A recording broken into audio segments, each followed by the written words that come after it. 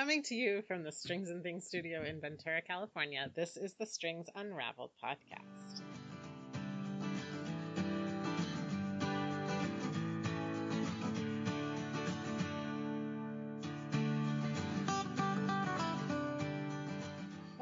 Welcome. It is July. Happy July, everybody. We're in the middle of summer, and it feels like it. Yep. It's not so bad today, but it's definitely hot in Fillmore. It's a little gloomy here in Ventura, but I'm happy for that because that means I can come here and hide. It's humid out here. Yeah, it's a little humid today. Muggy for sure. Yep. Not Florida, but threat of thunderstorms. Actually, yeah, I heard that. We're having a pretty humid summer. Yeah. Because we've had days that are like 70% humidity. And I happened to be looking at something for Nashville, Tennessee on Sunday, and it was only 40% humidity in Nashville, Tennessee. Ooh. I think it was higher humidity in Ventura that day. Yeah, I've been having better hair days because of it, so I'm yeah, okay with that. Bad. For those of us who are curly haired, that's like a good thing. It has felt like it because I have been sweaty lately. Yeah. Ding ding. Well, who wants to start with what they're working on? Karen doesn't. She wants to go last, so we'll let her go last. I am, of course, working on tons of things, but I'm actually been very focused this month because I'm trying to finish something to wear this weekend. We're going to San Francisco, and we're going to see an Oakland A's game. So I had this yarn that when I swatched it up, it's like, oh, well, I'll have to wear that to an A's game. Mm-hmm. It's I'm making Andrea Mowry's Velocore, which came out last spring because I bought the pattern in March, and I think I bought it right when it came out. It is 3 colors. I'm using for my main color a self-striping. I don't know the yarn company. This was gifted to me. And I had 200 grams, 2 balls. And I think they're 460 yards per 100 grams. So I got plenty of this yarn. Yeah. It's orange and yellow and white and green, like a springtime yellow green, and it's supposed to be self-striping after a cantaloupe. Oh, okay. So that really it's very citrusy, works. but I could see cantaloupe. Yeah. Maybe this isn't the cantaloupe one. I have another one that's similar. That's cantaloupe. Uh-huh. This one might be the citrusy one. Oh well, it could go either way. Yeah, it could go either way. So anyways, it's cute. It's not my usual colors. And then I have a dark green that was I don't remember what yarn company this is. It's a really good yarn company. It's really yummy. Pretty green. We got it at Anacapa. We only carried like 1 or 2 colors by this company. Tough Love is their sock yarn. Yeah. Wasn't that Yarn Love? Nope. Tough Love. I'll look it up. It's older. Yeah. And then I'm using I don't know what this other one is. So my green is that yummy. It's a silk blend. It has like a really Sweet pretty. Georgia. Yes, it's Sweet Georgia. That is a good some yarn. kind of silk blend from them. That's gorgeous. This perfect green. That's absolutely me. And then this is like a charcoal. I think this is Patton's Croy. Mm-hmm. So this is taking a lot longer than I expected. It's a slip stitch pattern? It's a slip stitch pattern where you do like a little cable in the main color. So there's these bars of a micro cable going all the way up. It's a 5-stitch repeat. So the repeat's very easy. It's on size 3 needles. It's just taking a really long time. That does sound like it would take a long time. It's a sleeveless top. So I was like, I will be done with this in no time. Uh-huh. But each set of the pattern repeat, which is 24 rows, takes me about 4 to 4.5 hours. So are you so gonna you're finish like, it? I don't know. We'll see. The game's on Saturday. It's a good project to knit while you're there. Right. I have other things I can wear. And it might be that every once in a while the high school student in me is revolting because though the A's are a beloved team of my husband's family and I'm kind of in that camp now. I'm definitely in the camp of my husband's family, but of being an A's fan. They finally accepted you is what you're saying? I guess. Well, that's a different story, but yeah, okay, sure. My high school rival, these are their colors. Ooh. And so I think every once in a while I kind of stop and reject it. but I love it. I mean, it's going well and it's really pretty. I'm going to make another one in more my colors, which I have like a aqua blue and a navy and a copper. So the aqua will be where the self striping is, and the navy will be where the green is, and the copper will be a stripe every few rows. Nice. So I'm looking forward to that one because it's a fun pattern, and if I didn't have a deadline, I would just like merrily work away and then be so happy when it was suddenly done. Thank God it's sleeveless. Yeah, right. Then I set almost everything aside so that I could have fidelity with this pattern. But I'm also working up another stripes, also by Andrea Mowry. I like to I'm going to make a lot of her things, but I don't like working on two of her things at the same time. I need a little more variety in my knitting life. Not because there's anything wrong with her patterns. It's just... Is your writing similar for all of her patterns, or is there some variety? I mean, these two patterns are super different. So, I mean, all of her yoke down sweaters kind of have the same verbiage. So if you compared the one we all did that kind of introduced us to her, the fade with So Faded, I guess, with the stripes, it's not too different, and kind of they're both actually basically very simple sweaters. They're actually both essentially striped sweaters. Just with a little more. Yeah, a little more planning. Sure.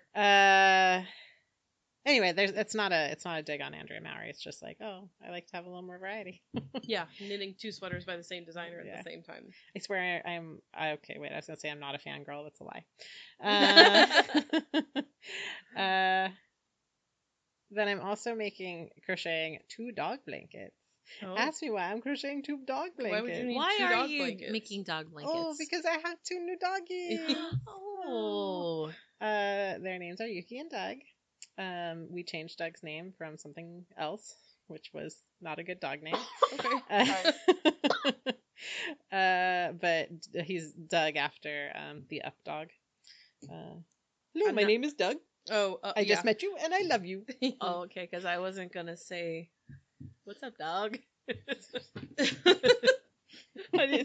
Well, he also had to come home with a cone of shame, so it was sort of a no duh. So they are very lovely animals. To me, they are small to mid-sized dogs because all my dogs have been. They look like big dogs. They're technically large dogs. They weigh like 45 to 50 pounds each of them. That's a big dog. But my last 2 dogs have been over 100 pounds, so they seem like small dogs to me. So I'm making them granny stripe blankets. One of them is all white and one of them is all black. So I'm making white. One of the dogs is all white and one of the dogs is all black. Is that what you're saying? Or the blanket? Well, then I'm making the blankets to match them. Got it. But that got very boring. Right. So I bought some self-striping to work in the granny stripes pattern. Can I ask how you're going to keep the white dog on the white blanket and the black dog on the black blanket? Well, they are crate trained. Oh, there you go. So their blankets will go in their crates. And we like them both, and we think that they might like each other. They started in the same household, which is why we were able to adopt both of them at the same time. And Yuki came home and she was like full of love and so happy and just loving on us and so happy to be at our house, it seemed. And then we're like, she's gonna be so great, she's gonna be so happy when we bring her brother home.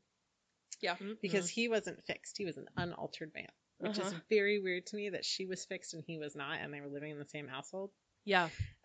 So we bring Doug home, and it was not the beautiful reunion that we thought it would be. It wasn't bad. It just was like, yeah. Kind of like, she thought maybe she was going to be an only dog. She was getting away. Yeah. Finally, I get all the attention. You brought him with you. Him. And he is kind of a jealous boyfriend, so there's a lot of like, regulating that she still gets the loves. Yeah. Cute. And then, since we're going to the A's game, I am making Kevin 2 A's button-down shirts. Nice. One is almost finished, but I'm not throwing it in my finished category because I still need to do buttonholes and buttons tonight. Yeah, so it's not done yet. It's not. It is not done. Cool. And the other one's going to get mostly sewn tonight. Well, there you go. Well, I am working on a sweater called the Everyday Cardigan. I think it's from Sorella.com. It's a free pattern for a crocheted cardigan that's very basic. I'm currently teaching the Garden Cardi as a class, and it's been fun and successful. And so this is going to be a different crocheted cardigan. I'm not 100% committed to teaching it as a class just yet, because I want to try and get through the pattern first, just to make sure there's no, like, blaring, things to watch out for, because it is a free pattern. And sometimes I find that crochet patterns and knitting patterns, but sometimes the last one wasn't scaled very well as far as sizing goes. So I want to try and get this done in my size so I can see if it looks like reasonable to teach. So the body of it's done, the hemline ribbing of it is done. I still need to do the edging around the neckline and put the sleeves on, but it's basically like 3 rectangles and tubes for the sleeves that you sew on. So nice. I just started a sleeve. Right now I'm doing some crochet ribbing and using a yarn from Michaels, whatever their brand is. It looks really soft. It is. It's nice. You can feel it. It's called Cotton Cream or Cream Cotton or something. Oh. And it is. Let me. Oh, it's very soft. Yeah, it's a nice yarn. It's a good name for it, creamy. They still make the yarn, but I don't think they make that color anymore. All of the colors are kind of babyish that they have right now. But I bought it last year, and I bought 4 balls for a different project. And I was like, oh, I have this. This will work for that. But I can only find 3 balls. I know there's a 4th one because I bought 4. I looked. So I'm going to have to, like, dig out my closet and see if I can find ball number 4, because I think I'm going to need it. I just started my 3rd ball, and I have 2 sleeves in the neckline to do. So I don't think I'm going to make it. No, I think I'll need the 4th one. So I'll have to go home and look for it. I've kind of put off doing it because I just haven't wanted to, tackle that. So I get it. I'm working on that, and it's really the only thing I've been working on for the last week or so because I'm trying to get it done. And I have a knitted top that I'm working on called Jessie's Girl. Oh, that's cute. I know some customers have made it, or one in particular that I know of has made it maybe a couple times. And it's a sport weight garter stitch t-shirt. Very simple. The yarn I'm using is from Forbidden Fibers. I think it's Proverbs is the yarn. It's like a cotton linen maybe blend. Ooh. I bought it for a different project, but then I thought, oh, this would be good for that. And it's a green color. And I don't remember what the name of the color is, but it's green. It's like a plant name or like a flower or something. It doesn't matter. I'm not far along on it. It's bottom up. I don't have it with me, but it's I'm only just into the body. Garter stitch in the round? Yeah. But that's all I'm really working on right now as far as like yarny stuff. I had a couple quilts I was working on, but I'm going to talk about them in the next segment. All right. So, Karen, now it's your turn. On? Okay. So, things in progress. I'm still doing started a test knit for Tina Say, and I don't know if we were just talking about last time. Yeah, we talked about it. We didn't talk about it publicly. Because on tiny needles. Fun. What size is yours? Well, I'm doing the size 5, which is like the larger size range. And to gauge the gauge that we needed on fingering. It's not fingering? No. Yeah. Yeah, it is fingering. Of 6 stitches to the inch, I had to go to like 2.5. I'm doing a sweater on a 2.5 for 6 stitches. That's crazy. I usually need a 4. I'm usually I get 5 stitches to the inch on a 4. Well, you might be the loosest knitter of the group then. I didn't used to be loose. I started off super tight. Well, it's not a criticism. No, I've just sort of chilled a lot over the last almost 20 years of knitting. But I'm almost ready to separate. I'm doing the yoke. There's a lot of slip stitching and there's a high contrast. And so a little bit of cables so that your slip stitches move and kind of cross really, really well. Anyway, I like how after you take the after you take the sleeves off, you'll do the body for about 1 inch, and then you're going to go back and finish off the sleeves. Smart. Okay, I like. Because then you're doing the sleeve with, they're just short sleeves for one thing. Then you've got plenty to finish off the sleeves. That's nice. And then you're not trying to do the small circumference of a sleeve with the weight of the whole body on it. Nice. So, and it's because it's top down. It's really fun construction, the way the increases are integrated into, it's like a garter stitch, but because it's in the round, you're knitting around, purling around, knitting around. With slip stitch it, or when you purl the opposite color, you're doing a lot of slip stitching, and the space at the neck, the spaces between them grow. It's kind of fun.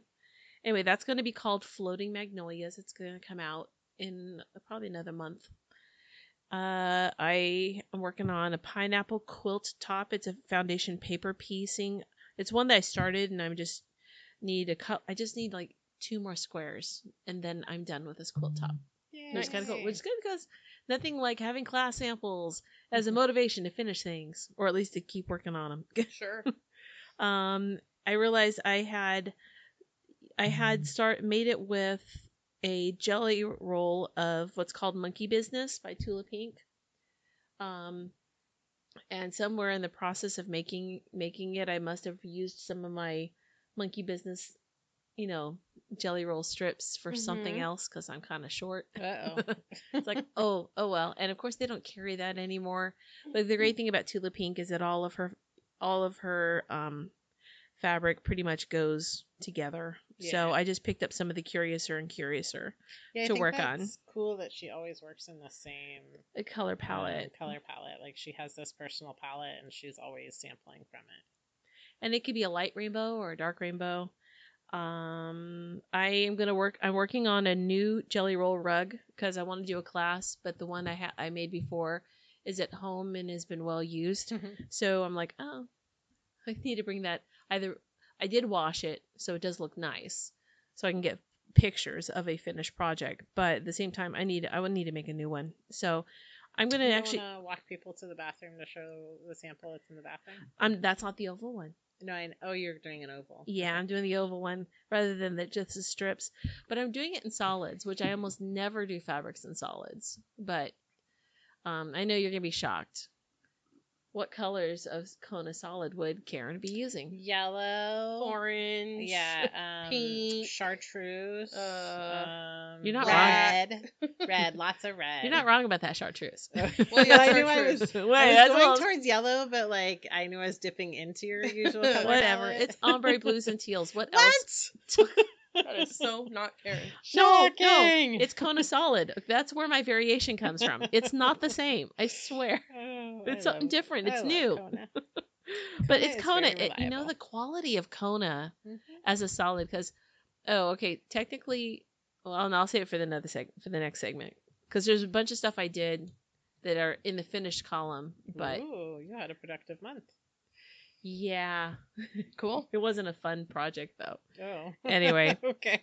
Oh, I know what you're talking about. Yeah. Those, and then I do have something in my hands, but I don't want to talk about it because by the time we are ready to do the next segment, it'll be done. She's working on something. I'm going to talk really fast.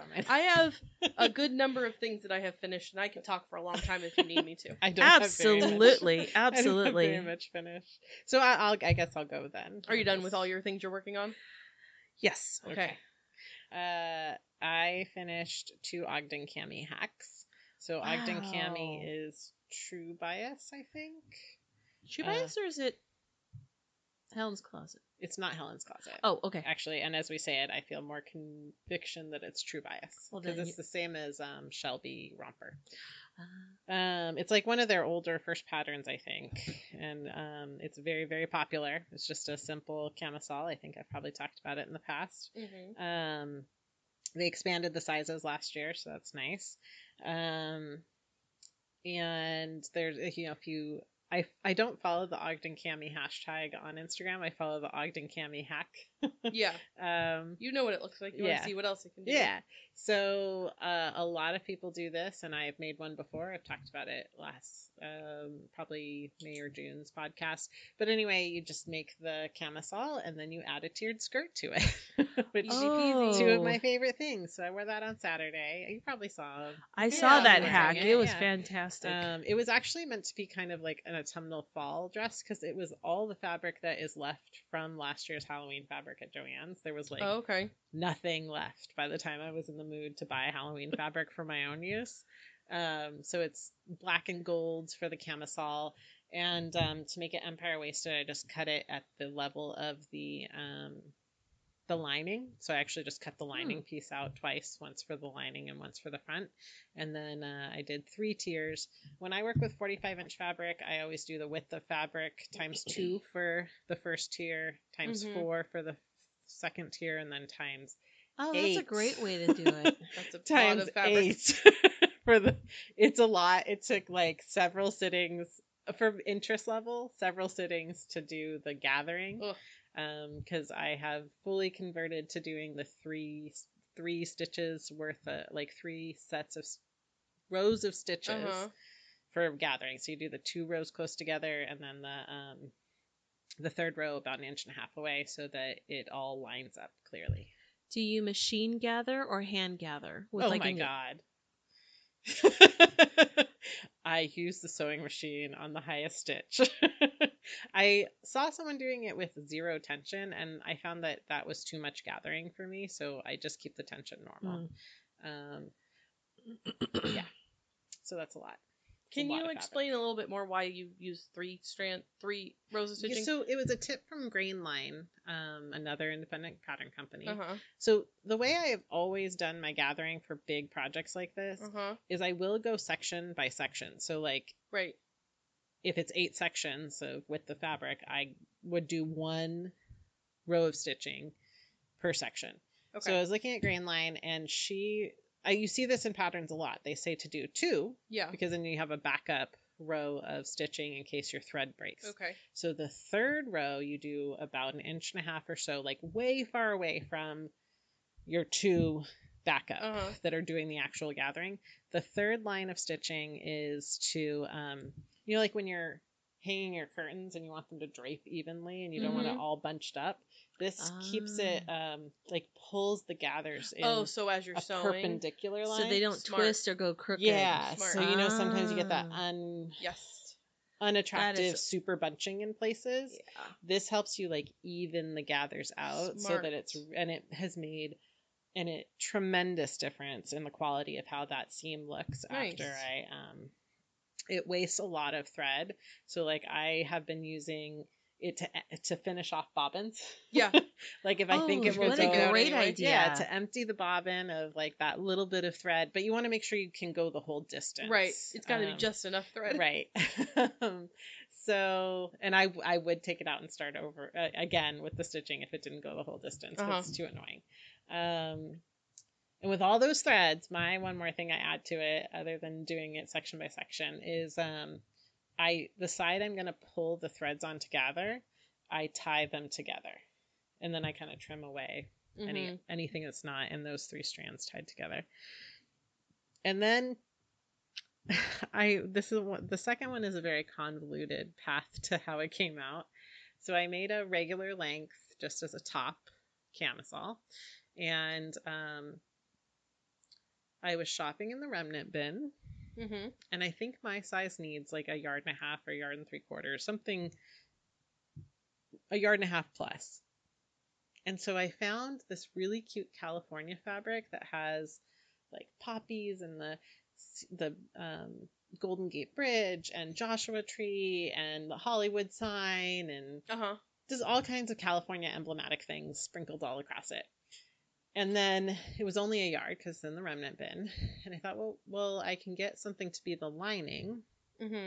So then when I laid it out, I didn't have enough to do the front and back out of 1 yard. Okay, now we know, Anne. So I could cut a front and a half a back, which is, again, the length of the lining. So I thought, well, I will make just a little gathered skirt across the back. And it'll have just a cute little half peplum across the back out of my lining fabric. which I thought there would be enough. So then I go to assemble it. I had it cut out like months ago. I go to assemble it, and the piece of lining fabric that I was going to use for the peplum, there was no gathering it. It was like exactly the size of the back. Uh-huh. So I went back to Joann's to look for more fabric. I found the original fabric. Oh, okay. Bolts of it. And then they have a ton of other variations, like just the California poppies all over it. Oh, And cool. just cute variations of it. And then they have some other places like London. Anyway, cute travel fabric. So I just bought more of the fabric. Nice. And I still did peplum because the rest was all cut out. So I didn't really need to do that. I should have just looked around the store and bought more fabric. Yeah, well. But you added a hack to it that was really cool. It's very cute. I need to be shortening the straps, and I probably won't remember that next time. Probably need to take about an inch. But you have a notebook that you keep track of all. You have like a making journal. Sure, I have that, but you have to like actually enter things in it. Like I get these hyper organized ideas of how I'm going to track my movements, and then I immediately rebel against them. Immediately. Yeah. I'll keep a journal. You don't like anyone telling you what to do. Not even if it's myself. you. Oh, no. It's almost worse when it's my own plans. Why am I lecturing me? Stop it, Anne. No, I mean like Karen. Yeah. I understood. You were doing my internal dialogue. I have, I don't know if I'm using this term right, but I heard someone talking about reframing their thoughts. Mm-hmm. So I've been practicing a lot of thought reframing lately. So that's my very long story about my 2 finished objects. Nice. Well, I mean, it's better than no finished objects, right? Yeah. No, I'm very happy with them. They turned out really... The dress particularly, if it was not so exhausting to do that 3rd tier, yeah, I would have 100 of them. Yeah, that's a lot of fabric. You know, like it's like a gown. Yeah, it is quite large. Yeah.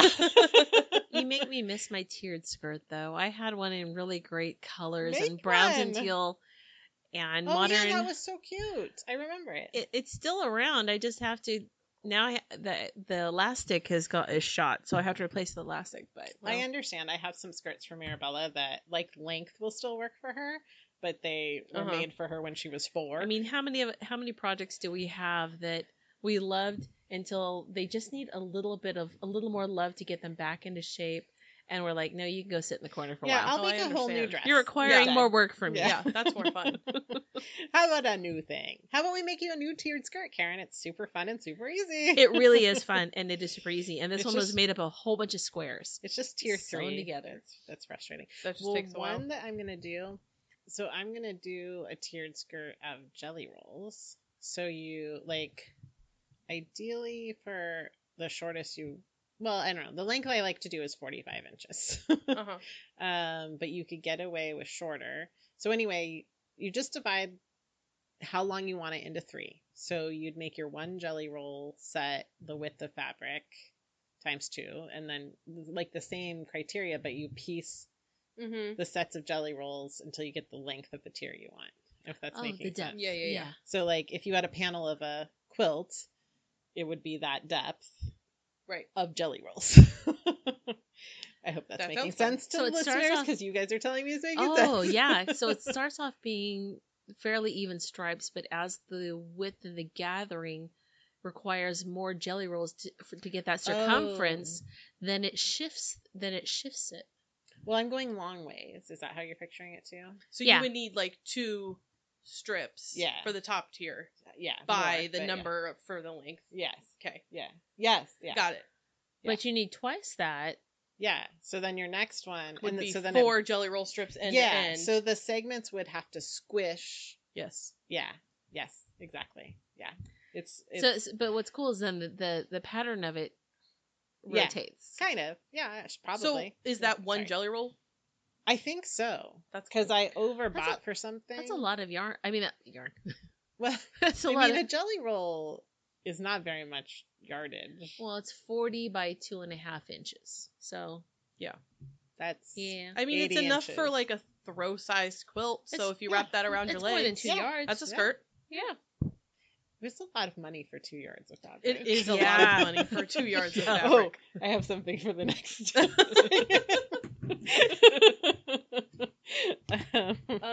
So I have an endeavor into garment sewing that I need to talk about. Ooh. So I have a wedding to go to, Yes. and I need 2 different outfits for 2 different occasions, and one of them is like cocktail attire. I am not a fancy person. I live in Southern California. I didn't own any heels before this week anymore, so I had to go buy a new pair of heels. And I found this dress at the Goodwill that's like a velvet, like camisole on top, V-neck with like an elasticated skirt. Very simple pattern, style. But it was too big, which is hardly ever my problem. Yay. So I was like, well, I think I could probably take in the top and just reattach it to the existing skirt. Because the skirt's fine, it's elasticated, it'll fit. Yeah. So I separated the skirt from the top. Okay. I took in the sides how I thought I needed to, but then it made like the bust darts on the side weird. And I had to do a little bit of thinking to figure out how I would fix that. And then I thought, well, what if I just, and the elastic had been removed because I needed to remove it to get the top off. So the skirt was one piece and then it didn't have any elastic. And I was like, well, what if I just put the elastic back on the skirt and just turn it into a skirt? Yeah. So I tried to do that. But as I was like laying it out to do it, I noticed a big hole in the skirt that I didn't notice when I bought the dress. Oh. So I was like, okay, new plan. I'll cut a panel out of it because it was gathered. It had enough fabric. If I cut off it was like a 5-inch long strip down the side that I cut off. I re-sewed the side seam. Okay, now I'm going to put elastic back in the top. And the fabric was very stretchy. So I measured elastic around my waist. I sewed it on, but it was stretched out from sewing it. So it no longer fit once it was sewed onto the skirt. And I was like, sorry. Damn it. And at this point I was like, I'm not unpicking all of the stitching to take because I had like zigzag stitched the elastic onto the top. Okay. So I threw it away. Oh no. Okay. The dress cost me like $8, but I was like, I'm over this. So that was my okay, so this is not the sewing conundrum. No, that's my garment. This is the background. Okay. This is my garment sewing fail. Okay. Because I needed to make a different garment. This is one of my finished objects for my niece. Because she told me, she turned 6 years old, she told me she wanted me to make her a dress. And originally I was like, well, maybe I'll take her to the fabric store and let her pick a pattern and we'll figure it out together. But knowing a 6-year-old, it would have been far easier for me just to find a pattern. Yeah. And unbeknownst to me, she had already designed her dress because she gave me a drawing of a dress, and it was like pink on the top, it had a purple ruffle on the bottom, it had little teal blue sleeves. She was very into mermaids, had a seashell on the front. She's like, this is the dress I want you to make. And I was like, okay. I'm not a garment sewer, but I'll do my best. So then I went to Anne and I said, can I please look at your pattern? So I found a pattern from Anne's stash, and I kind of subbed in the colors in the places where it was supposed to be. It was a McCall's pattern number M6982. I wrote it down. And it's like a drop waist, puffy sleeves, and then like a ruffled skirt. Totally cute. It's very cute. The pattern said it was easy, and then as I was reading here's all the things that this pattern has. It was like elasticated sleeves and gathering here and this and that, and I'm like, I've also never installed a zipper in a garment before. Oh, but I've so installed good at 1,000 zippers in various other bags. things, so I was like, I think I know how to do this. Yeah. There was one point where I was like, I wish Anne was here right now, because I was like, no, I can figure out what they're asking me to do, but it didn't make sense. But I did it. It was fine. I love our team. So that's why I was curious about the 3 strands of gathering, because I did the 2 rows like they told me to do, and I was like, I think I'm doing this right, but that would have made my life easier. Yeah, you did it right, but the grain line tip? Yeah. Next time. Yeah. My mantra was like, it's fine, she's 6. Yes. It's like, I get into like a groove where I'm like, oh, but it's not perfect. There's a little pleat in that seam right there. I'm like, okay, she's 6. That's she's the 6. bag maker in you. Yes. The quilter in you. Because you can't have those things in a bag or a quilt. In a garment, nobody knows. So this is, I gave it to her. She was very excited. Here she is modeling it. Oh my gosh, so cute. Oh, and look how happy she was very excited. She had a mermaid themed birthday party, so she was very excited. So pretty. She sewed up because she knows Aunt Katie can make anything. Well, right? That's why I was like, I'll do my best, sweetie. I don't know if I can. Yeah, but you delivered. So. Well, she showed up to her birthday party, which was at my house. She showed up. The first thing she asked me is, "Where's my dress?" Oh. And I was like, "Hello to you. Why don't we wait until you open your present?" But they had like a Jolly Jumper water slide, which was like the most fun. So she really didn't care that I was, that she had to wait to open her presents because they were having the most fun. We had to like get them off of the water slide to come open presents and eat cake. It was I love a very the fun shell birthday. that you put on it. It really like. So the picture, she had drawn a seashell on the front of it, and I was like, I don't know how I'm going to do that. Her mom has like a Cricut machine she could like cut vinyl and make iron-on and stuff. So I was like, backup plan, I'll ask Carrie to like make me a design. But when I was at Joann's, I looked at their like iron-on little appliques, and there was just like the perfect little seashell. Oh. It says "I'm a mermaid" on it, and I was like, "This is excellent." Wow. I just ironed it right on the front when I was done, and it was easy. Yeah. So the dress is very cute, but that applique really sends it home. It's hard to tell in the picture, but all of the fabric is also sparkly. So pink sparkle, purple sparkle, and then the teal for the sleeves is like shimmery, like shiny. Very Ameren. She loved it. Very good. Nailed it. Yes. It was a big success. And it was faster than I thought because I was like, well, her birthday's this weekend. But I had like Tuesday a couple hours in the morning, and I was like, well, maybe I'll come to work on Wednesday. I don't have to, but I can like go to my studio. I got it done in like a couple hours in the morning. Easy. It was easy. I crocheted a market bag. This is the Sakura market bag. I keep wanting to call it Lotus, but it's not. It's Sakura. Different kind of flower, Japanese flower. Even though it doesn't really look like it's got a flower motif on the bottom, but that was fun and easy. It was I used Karen cotton cakes. I had one like it wasn't even a full ball of like a tealy green color. I weighed it. It weighs 134 grams. Oh, okay. Thank you. Someone wanted to know how much yarn. It's like 275 yards the pattern calls for or something. Which is less than a ball of cotton cakes. So if you have one, it's perfect for that. But it was a fun pattern. It was fun to do the like flower motif at the bottom because I don't do a lot of like motif crocheting and like, I love motif crocheting. It's really pretty. Go ahead.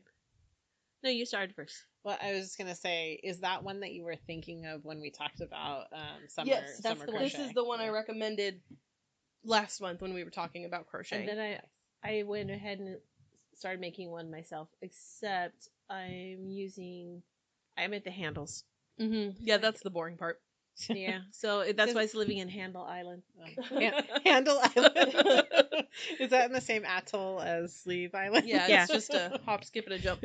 You take a little plane, mm-hmm. a little 6-person, a little puddle jumper. There, yeah. I think it's going to be a class, so you can look for it on the schedule. But it was fun. I would make another one, and it didn't take me too long. It was a couple days. And then I have been quilting. So I made the baby quilt for for the person who is having a baby. I talked about it last month. Mm-hmm. And then I have a wedding to go to, like I mentioned, and I had a quilt that I wanted to finish for the wedding, but it's a bigger quilt than I have made on my personal machine before. It's not, I didn't look up how big it is. It's bigger than a throw. It's not quite like a bed size.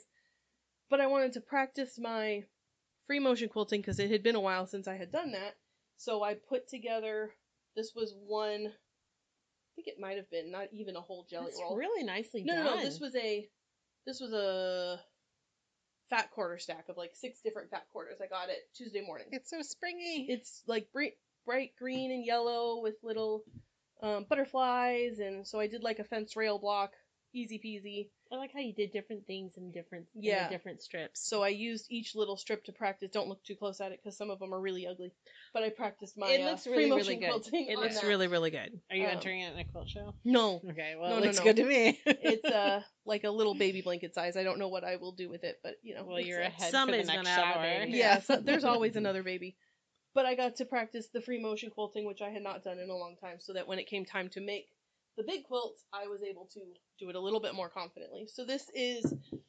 I love those colors. This pattern's called The Night Sky by Monica Jacobs. I think writing that down. One of those two. I don't remember. I could look it up. That is gorgeous. So it's big 16-inch star blocks. Awesome. Each block is a white background with like a tone on tone, dark and light of a solid color, and these are all Kona solids. So it's like a maroon and a rosy pink. There's greens. There's like all different. Lots I like and lots the of mustard colors. and the blues. Perfect. I made it. Well, I started it for me because I really, really liked it. Yeah. And then I thought, oh, this would be a great wedding gift. But then I finished it. I'm like, I really want to keep it. But I already put a label on it that said who it was for. Good job. I will watch. I haven't watched it yet, but I finished it. The quilting took me 2 sessions to like sit down and do all the quilting. That's really impressive. It took me a long time to do the piecing. Like each block took a while. And I screwed up one when I was trying to like assembly line finish it all. I did everything backwards and I had to take it all out. But it's finally done, and the wedding is next week.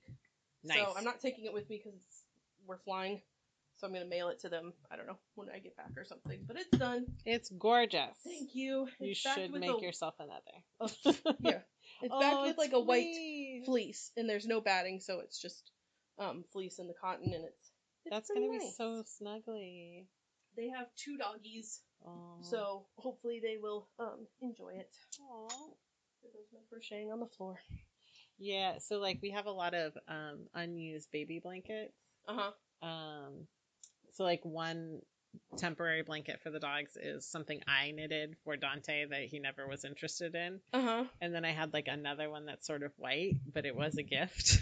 Nice. And though we do not see the person who gave it to us in our lives, not just because they make away, I think Kevin is still Facebook friends. And I just... No pictures. Yeah, I know. I'm like, I would hate for there to be like it would be good that this like well-loved part of our family is using it. Sure. But I would just hate... It depends on the person. Someone might be like, oh, I'm so glad they're using it. Or they might be like, wow, you put it for the dog. Yeah. Wow. I mean, it was for Marabella, and she's 10 now. So yeah. But I'm like, I'll make them do things that are just for them. Sure.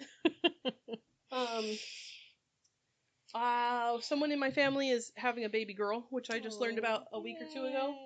And as I was on a quilting kick, I found in my bucket of like half-finished projects more all gorgeous of these colors, half-square triangles that I had already made all the blocks. I had laid them out. I had not sewn like the blocks and the rows together, so I just sewed the blocks and rows together and added a border and quilted it. But I think it was just 2 charm packs of white and a pattern. And that's amazing. It really yielded a lot. Yeah, it was very easy. I just took, the 2 charms and made half square triangles out of them, so it wasn't hard. But I had already done all the trimming. They were all ready to go to be assembled, so I just assembled it. Okay, I want to know what technique you'd use for your half square triangles, because they are the way that I would want them to turn out, which is on the grain line. So I think what this was you take 2 squares and you put them right sides together, and you draw a diagonal line and you stitch quarter inch on either side and then cut it in half. Nice. I think that's probably what I did, because I know there's... It's nice because then like you yield 2 of... Because there are all these crazy ways to like mass produce half square triangles, and some of them just like don't sit well with me because your finished blocks are all biased.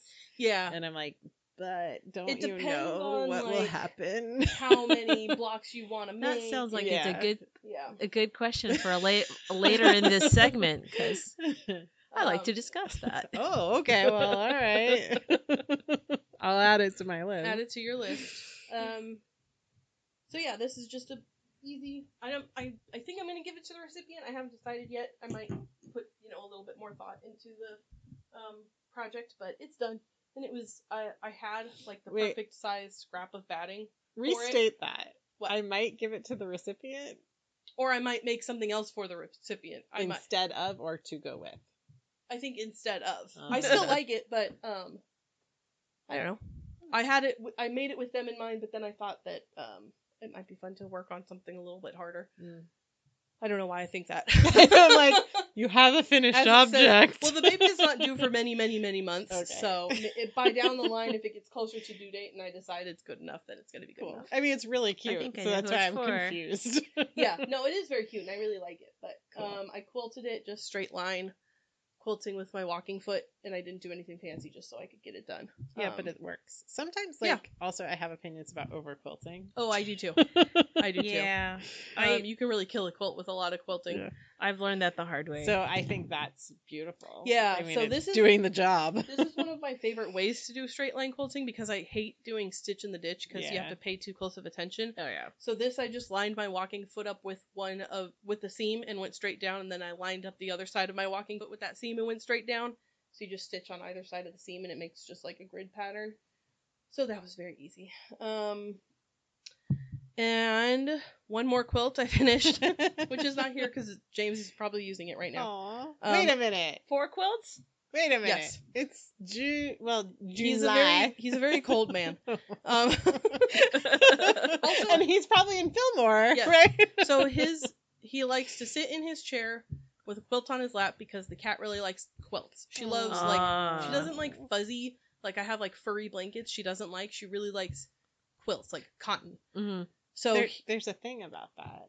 There is. Yeah, so my mom and I used to joke that like it wasn't a quilt until the cat had walked across it, because like she'd lay her quilts out in the middle of the living room floor, and the cat would just prance across it. Yep. So there's some tradition, I would have to search hard to find the truth of it, where they would like hold the corners of the quilt and to like when they were done with the quilt, toss a cat in the air on the quilt. Nice. Like remember the parachute? Yeah. But with cats. Yeah. Oh, that's hysterical. So anyway, the idea that a cat prefers a quilt seems very right to me. I really make the quilts for the cat because James will like fold it up and just put it on his lap, and then the cat sits on top of it. But I was gifted a bunch of fabric from a friend, and I found in this bin of fabric a panel with the Declaration of Independence on it, and also with it a yard or two of fabric with all of the president's faces on it. Oh wow. And James is also there was like half a yard of fabric with like Washington DC monuments and cherry blossoms and stuff. Oh, that sounds and James is like such a sucker for like US history and presidents and like trivia and all that. So I was like, oh, this is like right up his alley. And also it's 4th of July this weekend, so I like took the panel, I added some borders around the outside, like really quick and dirty. And then I quilted it. Like it took me like a day to make this quilt because I didn't really have to do anything for the top. It was like almost done, but he loved it. He was mad at me though that I didn't make Abraham Lincoln like front and center because that's his favorite president. Okay. I wasn't really thinking. I just kind of cut some strips and sewed it on. I was able to locate Abraham on the quilt. He's just kind of like off to the side, and he's like, he should have been front and center. I'm like, I'm sorry I didn't fussy cut Abraham Lincoln. I'm sorry. I believe the words you're thinking of, honey, are "Thank you for making me this quilt." He was like, and that's it. Because I showed him the fabric before I told him I was making the quilt. He's like, oh, I thought maybe you'd put like some cool like American flag fabric on it or something. I'm like, I'm sorry. Want me to take the quilt back? And I thought it was nice. Then you're never getting it back because if it's in the like I have to do something to this pile. We just talked about that. No, it's right there with the elastic bands that of the skirt. Exactly. So that's just a little like throw blanket size that I made for him, really for the cat. But those are all of my finished things. That's what you had a very productive month. I did. Yeah. I have had fun. Quilting for me comes in like waves. So usually I get really gung-ho about it and then I give up, which is what happened with the big quilt. I was like, oh, this is great. I love it. I'll make it for me. And then I stopped. It's so gorgeous. Thank you. It was supposed to have a border, but by the time I was done, I was like, this is big enough and I do not care. What would the border have been? Just like a white strip around the outside. Oh, no, it's Yeah. I wouldn't have added anything. I'm not a fan of white borders, honestly. I think I probably would have chosen would get color. dirty. Mm-hmm. I mean, it's gonna get dirty anyway. It's white, but there's something about visually to me, like I don't like white mats on pictures, paintings or drawings. Mm-hmm. Like I like something that stops the eye. Yeah, like a hard fast. Yeah, white's too like spatially like floaty. You know? Exactly. I get it. I probably would have picked a solid color, one of the many in it, and like put that around the outside, but I didn't want to do any more work, so. No, it's perfect. Thanks. Because I like you like use that soft, like that small calico print. Mm-hmm. It works well with the It's actually solids. like if you look close, it's like free motion quilting lines, like little squiggly lines. I can see that. Which I thought mimicked the like actual quilting on quilt. I'm probably the only person that will. That's the recipient awesome. will never notice that, but those things are for you. Yes, I found it in the stash and I was like, oh, this is perfect. Yeah. Karen, what did you finish? I finished a sample for the potluck tote class, and I did the smallest one. It's got a wireframe, but the nice thing is the wireframe can be removed so you can wash it. Oh, that's cool. It's got like a casserole size and like a bigger size, like for your 13x9 type casserole pans. Mm-hmm. It's the idea that it's got foam, and you could put your casserole dish in. It's got handles so you can carry it and, and move it around. But yeah, so I made that, and I took some pictures. And how was the Queen Amon? It was good. I always want it to be something different than it is. You want it to be like a little sweet or something. Yeah. I photographed it this weekend. Is so good. It's got that nice. It's so hard to eat. Is it just too flaky, too big, too? Yeah, it's like, how do you get your mouth around that? I think it's like a cinnamon roll. You just tear pieces off. Yeah, that's what I kind of resorted to. But it was good, so thank you for sharing. Well, I photographed it this last weekend with some great pastries from Cafe Ficelli. I mean, the picture is such that people might forget that it's about a bread bowl and just being. I had someone go, "All I want now is bread. I know. I just want bread, because it's." The pictures turned out really, really good, but I can't eat them because I had like a chocolate croissant that I'm told was really kind of skimpy on the chocolate. Not much chocolate at all. The pain au chocolat was not very chocolatey. It was more like pan. Anyway, so I finished that. That's by the Fat Quarter Gypsy. I kind of have problems with that name. I don't know if that's, but I'm not going to tell someone, oh, the name of your company is not right. But well, maybe she has Roma That's heritage. the thing. Maybe she does. Mostly, I don't think they call themselves gypsies. Just thinking of my sister-in-law, but if you're in Romania, maybe she does. If you're in Romania, that's a slur, like the N-word. It's not a good name. Yep. But I think through most of Europe it is. Huh? Yeah. I think through most of Europe it is. Yeah. So I finished that, and then I finished the Deshane tea by Leela Raven, and it was hanging. It was almost dry this afternoon, and so I tossed it in the dryer to just kind of get the rest of it out dryer. Is it 100% cotton? The one I did was 100% cotton, and so I kind of had to like stretch it a little bit because it fluffed and did dry. It did get the dampness out. Although it's so humid, I should have just left it damp and let my body dry it. Hey, I want to say something about the what is the first project you talked about? What is it called again? The potluck tote. Potluck tote. That would be really cute, like as a sofa organizer too. Like if you're working on a project. It absolutely would. It doesn't have to be for a tray. Yeah, it's a tray. Like immediately, I'm thinking it's a project holder. Yeah, you throw your scissors, your whatever, your remote control. Because it's about 5. Well, actually, I know the dimensions. It's 6 by 14. Yeah, it's really cute. So you could throw like you said, you could throw your scissors, your threads if you're doing hand stitching. And it definitely holds up on its own. The only thing is it calls for a special kind of fusible foam that's fusible on both sides. Mm-hmm. Only Pellon. It's not Pellon. It's like Bosal or something like that. Only I don't think it's really all that fusible. And since you have to stitch around it anyway, I'm like, you really don't need the fusible. Yeah, I find that the fusible makes it look a little bit neater because, I mean, Pellon has a 2-sided fusible foam that I have not had a problem with fusing, so I don't know if it's the brand, but it keeps it from, like, looking wrinkly, I feel like, if it's fused. Okay, I could see that. I guess if it's fused properly, because if it's hard to fuse, then, it can pull apart. Ripples and stuff. So, I was reminded while I was sewing the shirts this weekend that one should press the pieces that they're putting whatever kind of interfacing on. Yes. Pre-press. Don't try to. Yeah, because no, the rumples are permanent then. Yep. So and so I got tired of my old iron not pressing things well, so I did get a gravity iron, and it looks like I've got a medical ginormous bag of water going down to my iron, but. Anyway, an IV for your iron. An IV for my iron. It's on an IV pole, actually. So, I like it. It's just a little smelly at first. Like anytime you get something new, it's like a lot of ozone smell, or No, not ozone like you get from like when something electrical is about to go out. Maybe just hot metal, which was not very pleasant at first, like but it seems to be smell?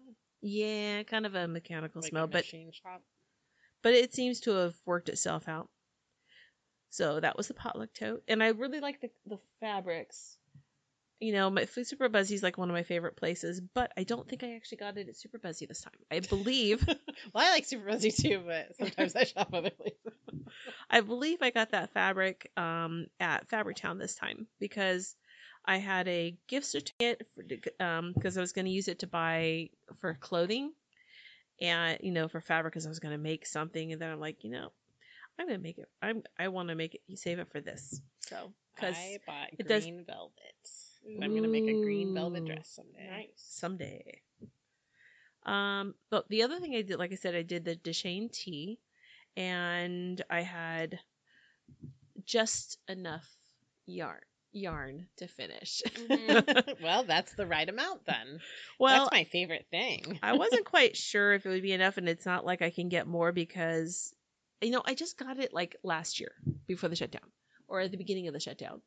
And that's when this company has decided, I think I got it from Barocco, and they decided that they were going to discontinue it and a couple of other really great yarns. I don't understand why some companies choose to discontinue stuff. Yeah, Barocco is not usually that like flippant about what they continue to produce. They tend to like have a yarn and they like once they introduce it, it's there for a while. Like some companies like Taki, like you could not trust that a yarn that you liked from them last season would be here next season. Well, and just with my luck, just like any kind of a TV program that I start really, really liking, I only get into the TV programs like after it's like on their 7th or 8th season. Because I have like trust issues too. Yeah. So this yarn might have been around for a long time, but I didn't discover it until it might be a couple years old. It's like, well, now that I like it, you should just keep it around. Oh, that's Trader Joe's products for me. Like as soon as I love something, it's gone. Yep. Do you remember their rosemary garlic rolls? No.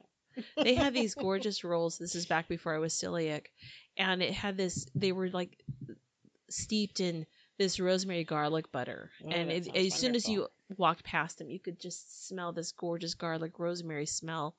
And you popped them like in the microwave, and your whole house smelled amazing. Oh, that sounds yummy. Yeah, and then they just continued it. Darn them. There was a dressing I liked, like this amazing dill dressing. Mm-hmm. That was there for like maybe we got to buy it twice. Do they still have their Chinese chicken salad dressing? I used to love that. I don't know. We buy the Goddess dressing. That's like the only one that we've been buying regularly.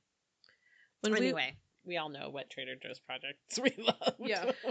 When we were newlyweds, we used to go to a deli in the valley that had the best Chinese chicken salad. And we went there when we were dating. So it was and so when we found this dressing that tastes almost exactly the same, we just loved it. And then, of course, life gets busy and you have kids and you forget that, fussy people who don't like Chinese chicken salad get older and all of a sudden they like the food you make. Oh, the fussy people who you made. Got it. The fussy people I made finally like the food that I made. And of course, it's not the same without the magic of that special dressing. That's a bummer. So I'm on my last end to weave in. You don't have to count. Like, wait for your ends to be woven. It worked. No, you said I did. Yeah, I was lying to you. You did it to me again. I mean, anyway. I even said I was BSing.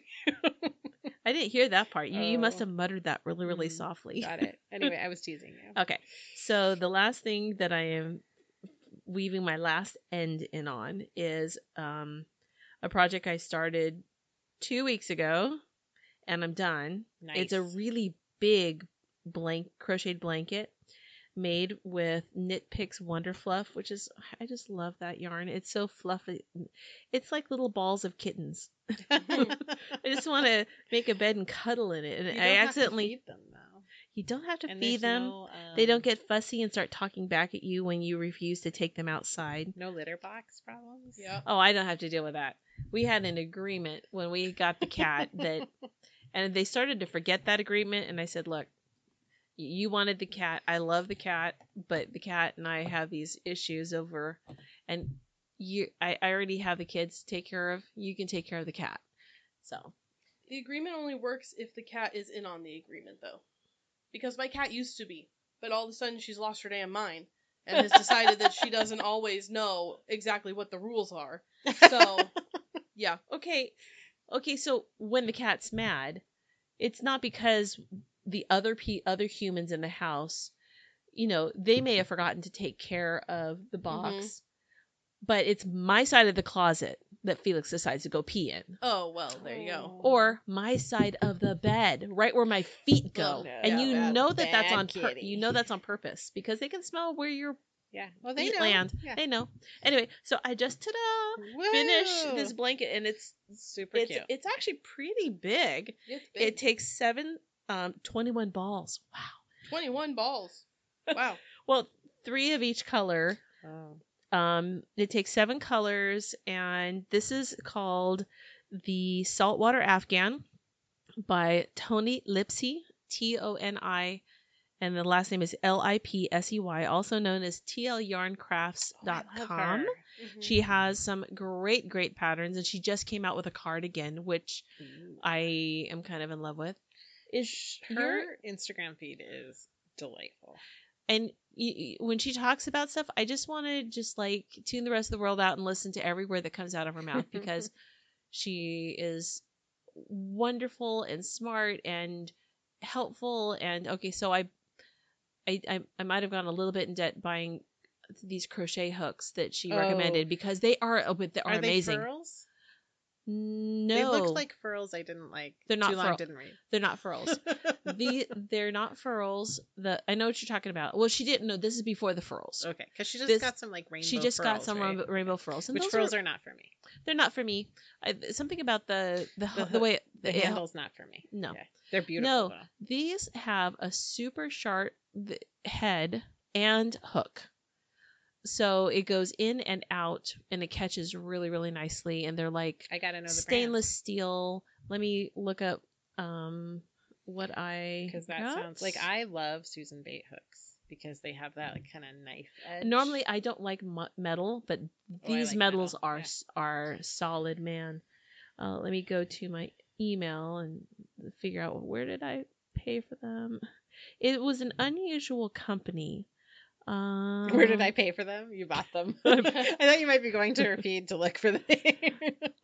No, I'm going to my mail. Okay, I better go to her feed. But the thing is, it was a video, so I don't know if she. I better go to my feed. Anyway, but the thing I'm really enjoying are the knitting needles because they are really sharp and long tapered. Ooh.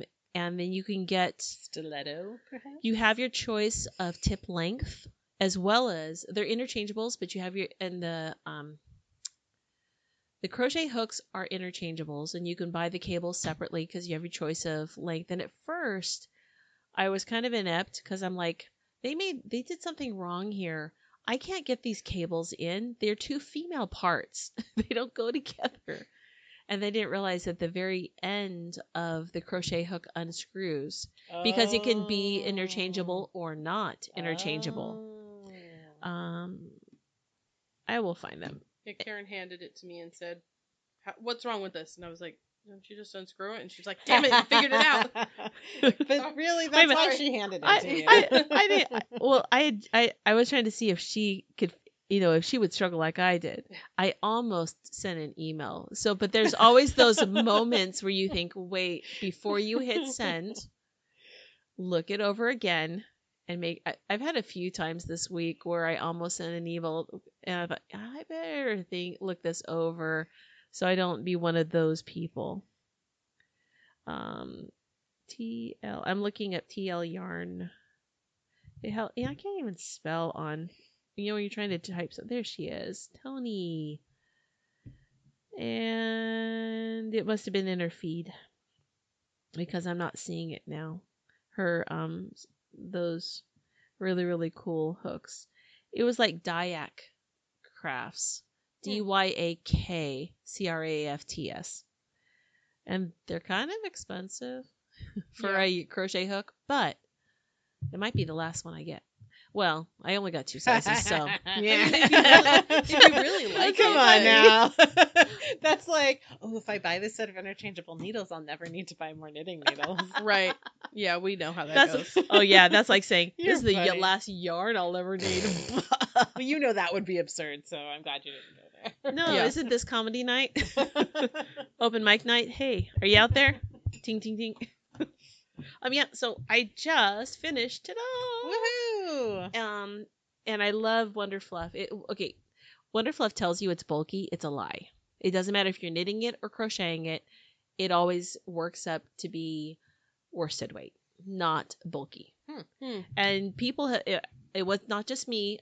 I noticed. I read other people's comments about it, but it's still pretty amazing. What's the yardage per ball? Yardage wise, it's like 76. Of course, I had all these labels that I just threw away. Well, to 100 or to 50? Huh? To 100 grams or 50 they're grams? 50 grams. 50 grams. And you said 70. Yeah, that's worsted. I mean, have Aran? It's like a heavy worsted Aran, but it's not bulky. That yardage is not bulky. It's not bulky. They label it bulky, but it's not like a regular. It's very, very fluffy, but it's like a mesh. It's 23% nylon because that's the mesh tubing that the alpaca fibers are shot into, and 7% merino. Mm-hmm. The Blue Sky Alpaca had a yarn connected this way, right? It very much like and they were marketing that like a bulky, and it was not. No, it was very happily a worsted. And of course, the colors that I picked. You see, I've got a lavender here, and I've got a midnight and a beige. I mean, the rest of them are blue, but yeah, there's nothing wrong with that, Karen. Anyway, so we know you like your color palette. It's beautiful because it's only two. It's a lot of stitches, but it's only 2 rows over and over and over again. And after 9 pairs of rows, you switch colors. Nice. And rinse and repeat. Yeah, she's a very cool designer. Mm-hmm. Anyway, that's all I finished. Well, for our topic today, we thought maybe we would tackle some unpopular opinions. So we are sort of framing it in the, for knitting, for crocheting, for sewing. Those were our, categories that I think we're going to sort of work through. It might be, a little bit more unstructured or, we don't know. And we don't know what each other's unpopular opinions are. So it might also spark some, other conversation as we go, but... anybody have any unpopular knitting opinions? And we don't, I guess I should disclaimer, asterisk, we don't mean to offend anybody. If this is something you're a big fan of and we say we don't like it, that doesn't mean that we're right. You know what I mean? So I don't want anybody to feel... It's just a personal opinion, not a judgment call. Or if there's certain designers or whatever, we don't mean any, harm or whatever. It's just a personal opinion and it might be unpopular. So go ahead. Charts are the best. I love charts. I prefer a pattern with a chart. In fact, if it's a pattern with a chart and no written words except the cast on, I'm fine with that. In. I'm fine with it. I think a good pattern should have both, but if a pattern only has written instructions, it can get out of here. I'm not going to make it. Well, yeah. How do you tell when you have a chart, and I hope this will speak to people who are scared of charts because it looks like jibber jabber. Yes. Once you decode what the chart's telling you, you can see exactly what you're supposed to knit. It's a visual representation of what your stitches are doing, with the direction they're leaning, where they're going, if they've got intentional yarn overs for lacy holes. And it's so much more jibber-jabbery to try and find my place on a line of text and numbers all. Yeah, no, I agree. No. Give me charts. Yes, all the charts. My unpopular opinion, which is not specifically knitting, it's just in yarn in general, is that people need to stop whining about finding knots in their yarn. Yeah. People will, someone will be knitting, and they'll be like, oh, can you believe there's a knot? It's like, yeah, I can believe it. Okay. It keeps the cost of production down for yarn companies. Yep. How much waste would there be if there wasn't? And it's not hard just to rejoin your yarn. It's another end, but you know what? I think it just comes from the fact that we used to work in selling yarn. That it's like, I don't really care, you know? Yeah. It's like, oh, there's like this yarn I'm using now is cheap. I found like 3 knots in one ball. 3 is the industry acceptable amount. Yeah. I was told up to 5 is still is considered acceptable, but that rarely happens.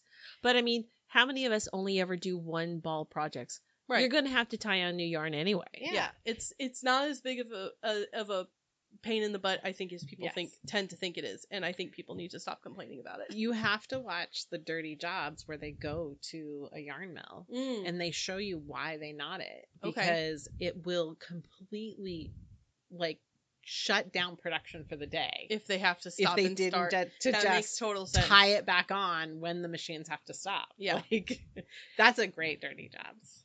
I'll have to look that up. Karen, for knitting, here's a question: is there is there different ways of throwing your yarn? Is it acceptable to, because is it really hard and fast that you have to throw it counterclockwise, or is it acceptable to go clockwise? Okay, well, clockwise and counterclockwise are directional things that do not make sense to me. So okay, so what I do is I turn the tip of my needle so that it faces me and it's the center of a clock. So and how my yarn goes around it is either clockwise or counterclockwise. Well, so I think standard would be counterclockwise, right? Yes, but the newer generation doesn't do that. So what did they do to get their stitches untwisted? Their stitches don't twist because they're consistently... Because they're purling. Well, they would have to insert their needle the other direction in the stitch, wouldn't they? Something about... Yeah, your knitwise and your purlwise have to, which is well, I know people knit like combination, you know, so they where the difference comes in is when they go to slip a stitch. When they slip it purlwise, if they have done it, because the pattern that I'm testing, one of the comments was all of these slip stitches are getting twisted, and it doesn't look like that in the pattern because you're telling us to slip them knitwise. But the designer did not take into account that the way, because she throws and a lot of other people throw clockwise. So when you slip it knitwise, well, then she's knitting wrong. I think no, I think honest there should to God, be a standard I believe for that how patterns are written. Yeah, she's knitting wrong. If she wants to knit wrong, that's fine because she knows how to compensate for that. But she shouldn't be writing it that way. But she's not alone that way. That a lot of other people make to be a standard. Then people, because there needs to be a standard. I purled wrong. I feel so. Oh, this is a good one, Karen. Okay, I feel so passionate about this because I learned to purl from a book, and the book didn't tell me the direction. So I would knit the correct way. I'm going to stand by that. The correct and the wrong way. And then I would be wrapping my pearls the wrong way. So we're all twisted. So then when I go back to knit, half my stitches were twisted and half were untwisted. Mm-hmm. I am a firm believer that there is only one direction. Because go back to stitching, bitch. Mm-hmm. Yep. The little guys sitting on the needle, right leg forward. If you wrap the other way, their left legs are sitting forward. And it's fine if that's the way that you knit. Oh, this fills me with rage, actually. Okay, well, but there should be a standard for how patterns are written. Yes. Because then the majority of people who don't knit that way are going to be knitting wrong. That's like Stacy Trock, who's a very successful crochet designer. She and I did this a little when I was a new crocheter too. I don't think I was taught this way, but when I relearned it on my own, I was going into my stitches through the back loop only. Mm-hmm. So her early designs they have that cool ridged fabric, and then people go to make her patterns and they didn't look like her samples because she didn't know that was a special. She didn't specify that she should be. She didn't know it was special. There's an assumption that her way is the way that because if her way of doing it was the way that everybody she knew did it, she didn't know that it wasn't standard. I think she was just looking at her own experience. My response, I made a response in the question that said, when you slip the stitch, how you slip the stitch is not really where you're going to have the change. It's not the only way that you will have a change of whether your slip stitch is straight or twisted, but how you throw your yarn when you are making the stitch below it. And how you insert the needle. And how you insert. There's a combination. There's lots of ways your stitches can be twisted. There's a combination of things happening here. and when you need to make a note in the pattern that this is, if you really want this to be slipped knitwise, which most of the time you slip purlwise unless it's a decrease. That's the default. Yeah. It's the understood default unless you need to change the direction of it, it's very rarely that, it's only if you have left in the case of left leaning decreases for the most part, or the intentional twisted stitch, that you slip something knitwise. Mm-hmm. I can't find where that decrease rule is written down, because I learned that from Lois at like an embarrassingly recent time. Yes. But it made a big change understanding that. But I think it's that so the rule is you always slip purlwise unless you're told otherwise, or in a decrease. Yes. But I think that assumes that you have wrapped your stitch counterclockwise. So which is the correct way. So I think where that discrepancy comes from is that unless you're told otherwise, you are told otherwise if you read how to do an SSK. It says how to do it. Yeah, that's a good point. I don't think that unless it's in a decrease is necessarily necessary, because if you actually read what the pattern says, it should say you slip it knitwise. But readings for suckers. I understand. But I don't, and this person is an American, so part of me would have said maybe, she watched the wrong YouTube video to learn. The majority of something, or she taught herself. The majority of patterns being bought today are using the U.S. method of instruction as a standard. Even whereas like in crochet, there's U.S. versus UK, but we can wait till we get to the crochet to talk about that. But so I thought that was interesting that because so many of her generation are wrapping it clockwise, and so they weren't getting a twist, because the way when they wrap it clockwise and they slip it knitwise, they don't get a twist. Them this? I think it comes from them teaching themselves. Maybe, because which that's I think is totally fine. Like, yes. Teach yourself to knit. I don't care. I'm not trying to like discourage anybody, but if you teach yourself to knit and then you don't knit around other people, which a lot of people don't, they're, especially this last year, if you learned to knit this last year, then you come and you show somebody your work. I remember Lois telling me, I remember asking, should I tell that person? They came in to show me a project, and their stitches, all their purls were twisted. Mm-hmm. And I was like, should I tell them? She's like, I always tell people. Yep. Because otherwise nobody has told them. How are they going to learn? Yep. Yeah. But I don't want them to finish a whole sweater and then for me to be like, you did it all wrong. But if nobody tells them, then they don't know. Yeah, no, that's how I learned I was doing my purls wrong. I was making this huge sweater for my brother, who's a big guy, and somebody finally showed me it was wrong. Okay, but it was so much easier on my hands to not do knit that way anymore. Yeah. My very first projects were socks. I knit every single one of those stitches through the back loop. Yeah. Which is essentially what they're doing, which is by going clockwise. Yeah. Well, not unless you're compensating for it. They were on the next row. compensating for it because their stuff was not getting twisted. They have to be going into the stitches differently to undo which they some people do. They knit with their, they knit one way and they purl inserting their needle a different way because they knit backwards or whatever. One of my formative knitters does knit that way. But still. And I had done one each. I had done pairs of, I did this for socks, and I did 9 pairs of, one each of 9 socks, the first half of a pair of socks. And before Barbara of BB's Knits in Santa Barbara, she showed me, she corrected it. She said, show me how you're doing this. Because everything was, beginner tight knitter, plus yanking everything, plus twisting every single stitch. Wasn't it also cotton yarn? Or am I That was one of them. That was one, but most of it was... How did you not cripple yourself in this story? Well, my hands were super tight and crampy, but I also was... This is what knitting is. It was in the beginning because everything's tight, but the problem then was, okay, now I know the right way, but these have to match, so I have to do the other half the same way. But on future projects, I will then knit. Yeah, that is a thing. Once you unlearn something like that, you got to finish the one project that way. The problem with making things super twisty like that is that it does use up a whole lot more yarn. Now, they're bulletproof.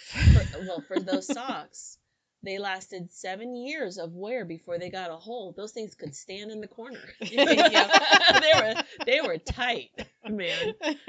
Fortunately, yeah, and I didn't know anything about gauge. That's a whole nother. That's a whole nother. That's a different layer topic of for another day. So my question is: are there really hard, fast rules? Yes. Or I think there should be. There are hard, fast rules for some things and other things.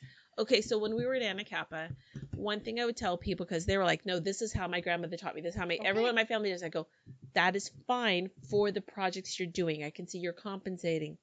But know that as you grow as a knitter, there are some things where, for instance, when you do a left-leaning decrease or you try to knit through the back loop, that you will not get the desired look because of the way you're throwing the yarn. I never understood why people knit backwards because they were like left-handed. It's like, that doesn't make any sense, and I'm left-handed. Yeah, you should know. Crocheting, I think there is a difference because the action is so different with the hook. Yes. But with knitting, you have a needle in each hand. Yeah. It's both-handed. It's not I left understand. or right. You can put so I've met people who have to reverse everything. Yep. Because they're knitting from left to right instead of from right to left, and that is stupid. I'm Yep. sorry. It's just making your life so much harder. Right? In the hundreds of people I've taught to knit, I can think of one person that I couldn't break of that idea. And I always bend to meet where you are, right? Yeah. But after that person, I made a concerted effort to just convince every lefty it doesn't matter that it's a two-handed pursuit. Each just hand put your yarn has in your left jobs. hand. Yeah. Or they just have two jobs. This hand does this thing. This hand does this thing. The only application I can see for knowing how to go to left to right and right to left is doing entrelac. Right. There are places where knitting backwards is helpful, but not for everything. Right. You have to reverse everything. Yeah. Or it's cool to know that. Yeah. Actually, it's in Maggie Righetti's book. It's Knitting Plain English. I think that's what it's called. Or Knitting Plain and Simple. Because she also has the crochet one that's the same title. She talks about that in her book when she was a beginning knitting teacher in Orange County, that she would teach everybody in every beginning knitting class to knit forward and then to knit backwards before the purl. That's unnecessary. That's unnecessary. You're going to make people hate it. Because that's how people did. The purl is a new invention. Yeah.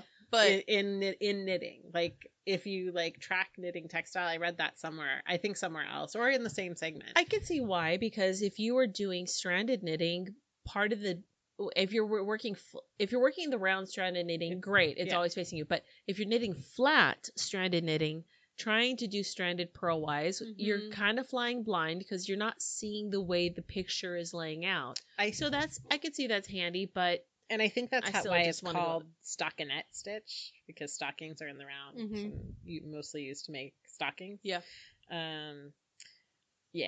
I think knitting backwards is cool to know. Yeah, but it's not a way to live your life. No. Well, we should move on then. Okay. That was a good question. Any unpopular crocheting opinions? Wait, I have one more thing to say about Karen's. Okay. Which is very good. I like the way you frame it, that there should be a standard, because remembering one of my knitters who formed me, Barbara, she's an insanely good knitter, and she does knit in this strange fashion. So maybe Barbara is making her rounds and she's teaching all these younger people to knit, which I think would be wonderful because she really did some good things for my knitting. But she knew she was doing it wrong. Yeah. I don't want to say wrong because it's working for them, but it's not standard. It's not standard. It's not standard. So I like the way you frame that. There should be a standard, and you can adapt because knitwise is knitwise and purlwise is purlwise. Stitches sit to the right, right leg forward. And if you're not doing that, I had people tell me that when being a thrower, that I was doing it wrong.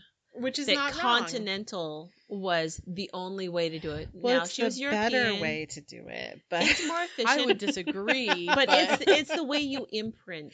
Imprinted on. I'm faster, and I can do it on as a thrower. But so that I'm a continental convert. I'm much faster as a continental. But there's more than just those two, right? Yeah. There's Portuguese, and there's something else. Anyway. Well, combination is a legit style, which is kind of what you've been describing. Some knit knit with their knit English and purl continental, or vice versa. Yeah. It's hard to get. I guess you're going to average. Row? That's what I've always wondered. When I tell people that's okay, because knitting in continental is so much more approachable than the purl stitches. Yeah, I've told people, or even Portuguese is better for ribbing than I think it is than as a thrower. But I think it's like the baby duck. Whatever you imprint on first is usually what you connect with. Possibly. I mean, because I learned to throw to start, and then I think it's good to have multiple ways. Just like it's good to have multiple tools in your toolkit. Mm-hmm. It's good to know that as long as you know that you're still wrapping. Whatever hand is controlling the yarn, you're still wrapping all the stitches counterclockwise. Yep. All right, let's move on to crochet. Okay. All right, Katie. My unpopular opinion is I don't give a crap about crochet hook brands or what. Like, I'll crochet with anything, metal, wood, plastic. I don't care. But I'm also not as much of a crocheter as I am a knitter, and I'm very particular with my knitting needles. But when it comes to crocheting, I really could give a crap. I'm like, oh, this is a size H, it'll work. Yeah. I don't care. I generally feel the same way, but I certainly have opinions. Like, I have used hooks that I like a little bit better. Yeah. But if I'm not gonna buy a new hook if I don't have the one I like in that size. Right. I'm gonna use what I have. Whatever hook I can Whatever's find. cheapest, I really don't care. Whatever hook I can find that lets me get started on the project. That's my hook. Yep. Yeah. But I don't care if it's metal. Some people have really strong opinions. Some people will only use hooks with handles on them, and I don't really like those. I like those. I don't care. There's something about it relieves the pressure in my thumb to have the handle, but then you get shorted on your shank length. Right? I don't like a short shank. No, I like a shank that really a long shank. Gets between the ribs.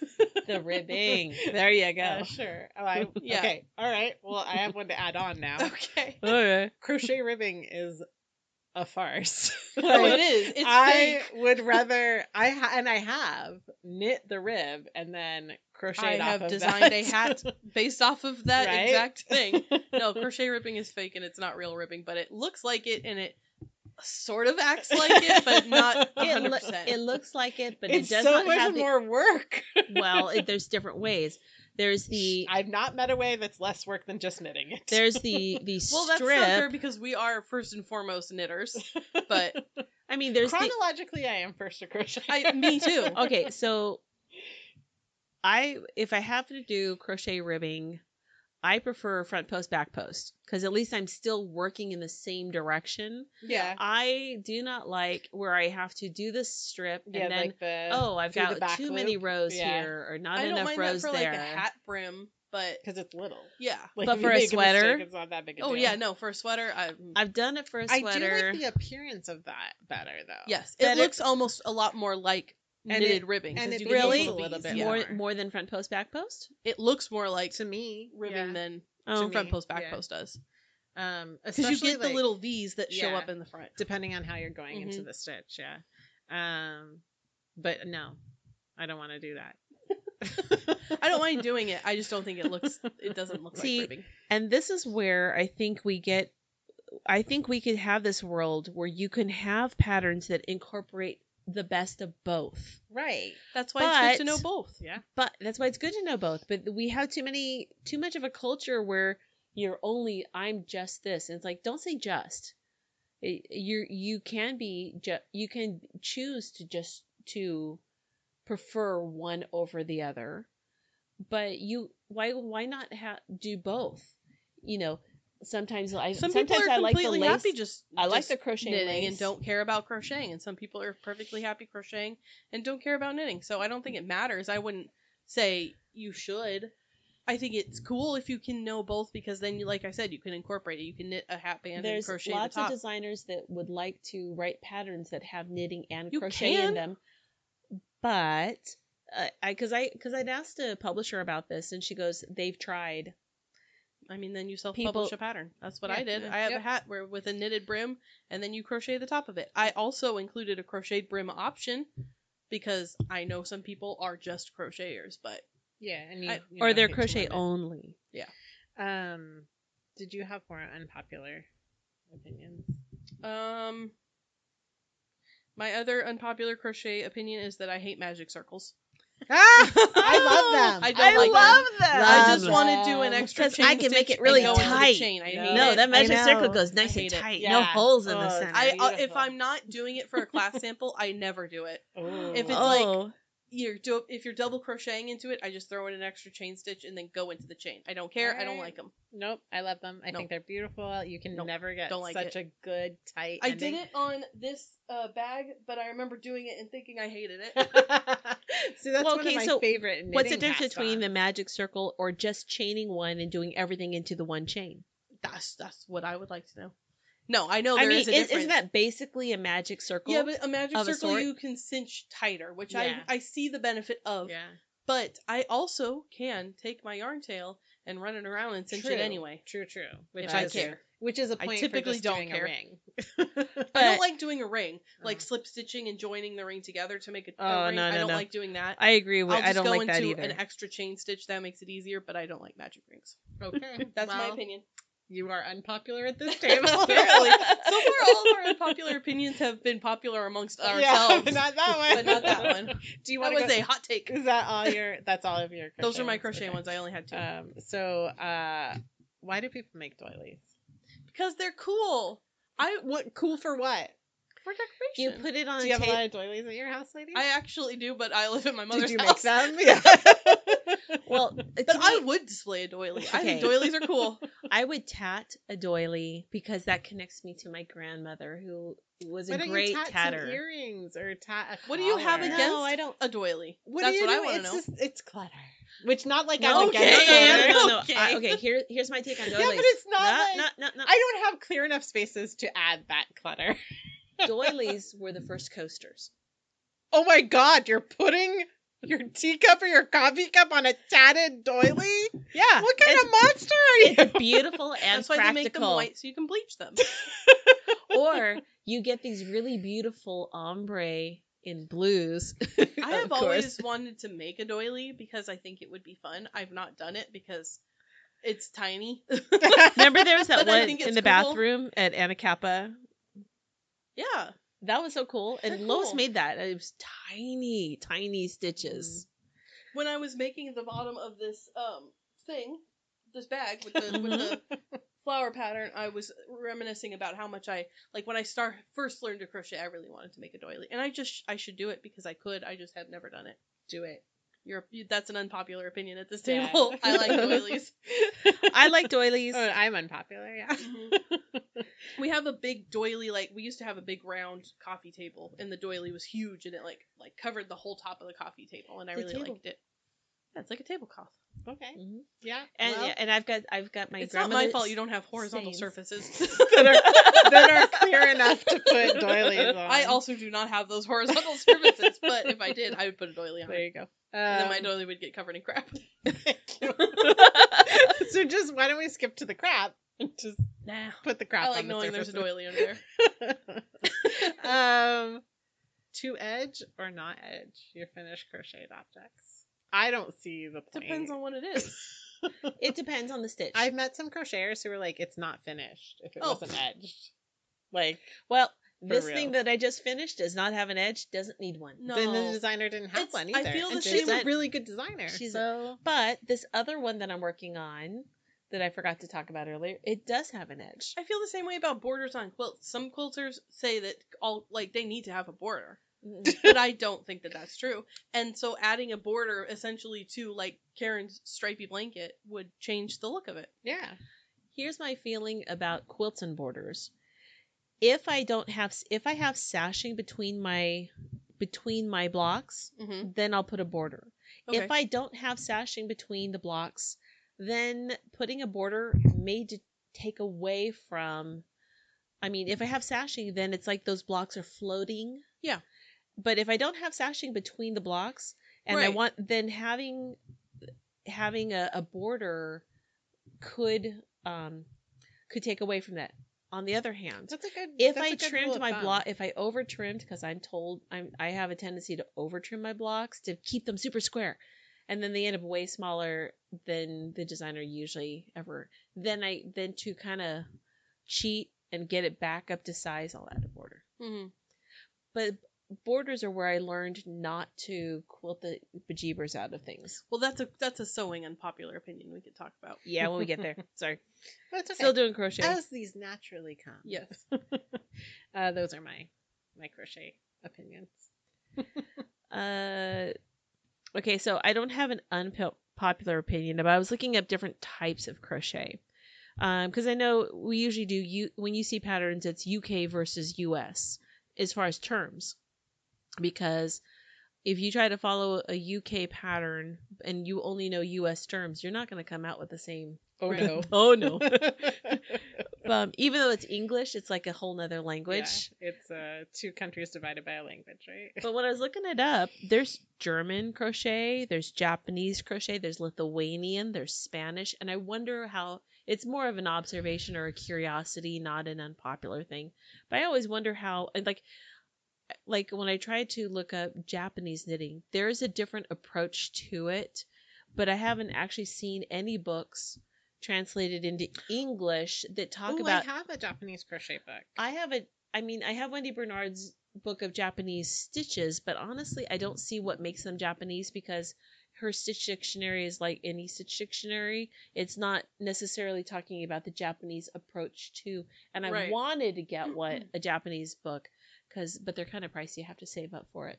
So Japanese knitting is all based on charts, right? Yes, and if you're a visual person like I am, I love it. Japanese modern crochet. Ooh. Wonder. Yeah. Didn't Wonder. You made something in this. I'm working on something. It's a really cute book. Oh, hey, there's my key.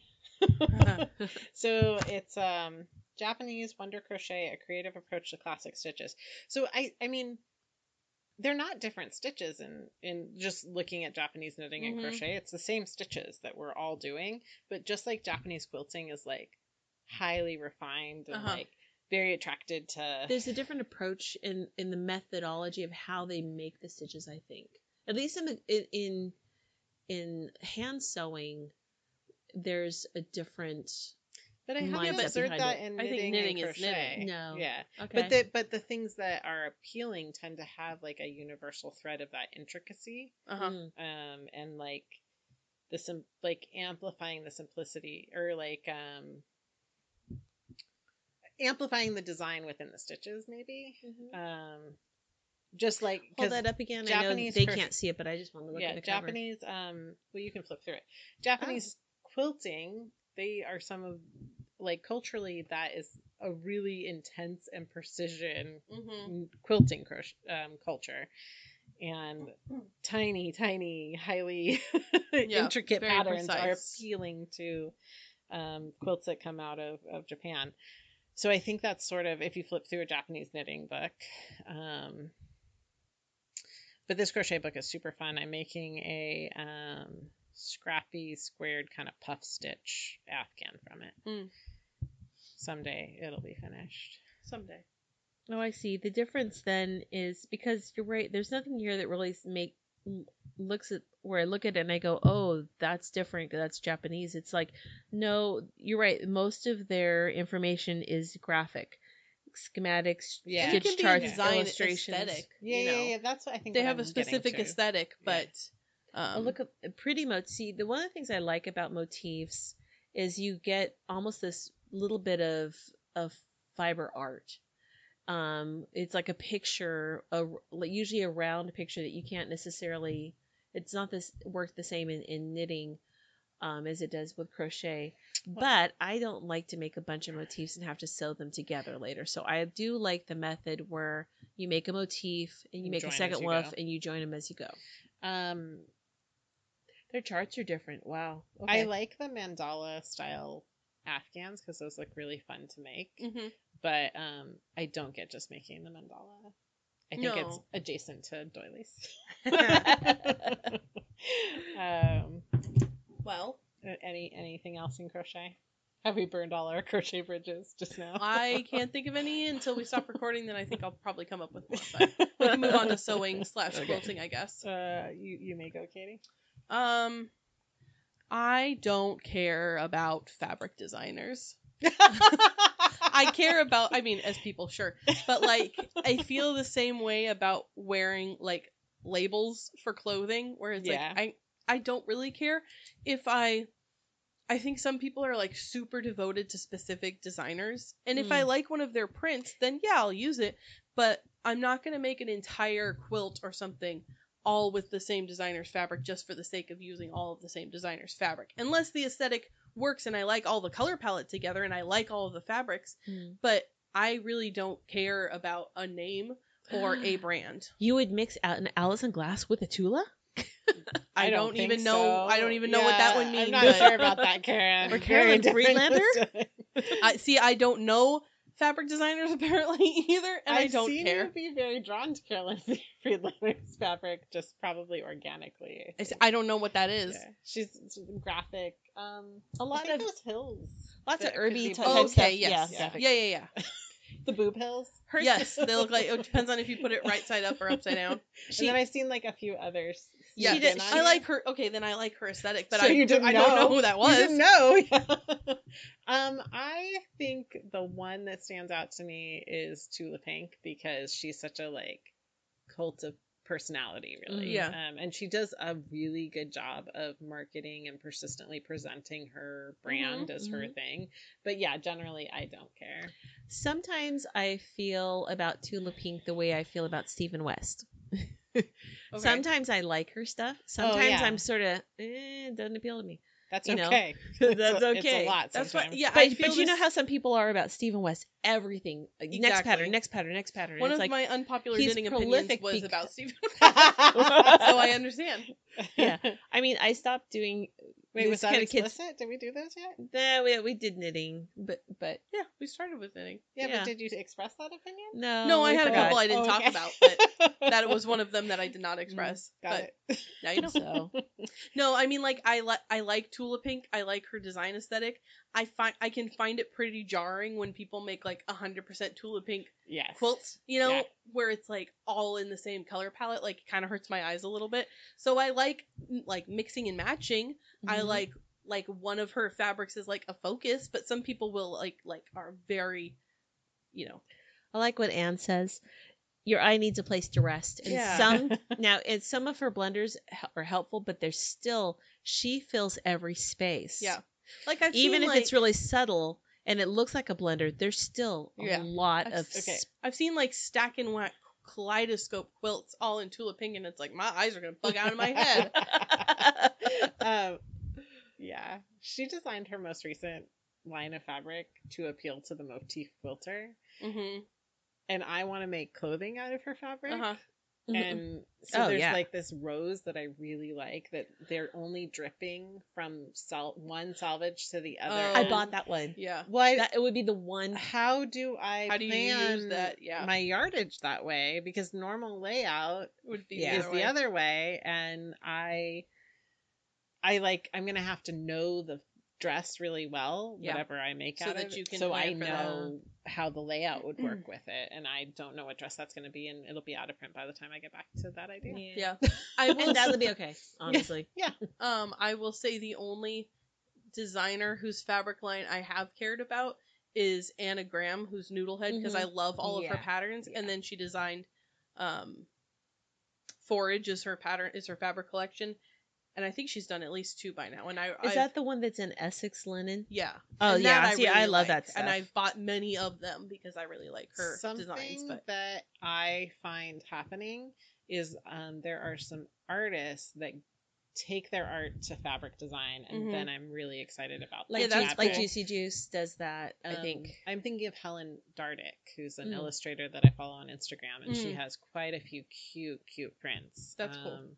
That I've been excited. I'm like, I just saw you showing me that piece of artwork in your feed, and now I'm seeing it at the fabric store. And then you can wear it. Have a whole dress out. Yeah, wearable art is awesome. Yeah. So I've organically kind of fallen for that times. Well, any other sewing? That was, I think, the only one I wrote down. Might be controversial. Good. I think we should. The better. I think we should vote after each one if it's unpopular or popular. So this is stills with garment, and so I know she's Anne's trying to make eye contact. I'm looking away from her. Okay, what? When making darts, is it really important to tie the ends at the end, or can you just back tack at the tip?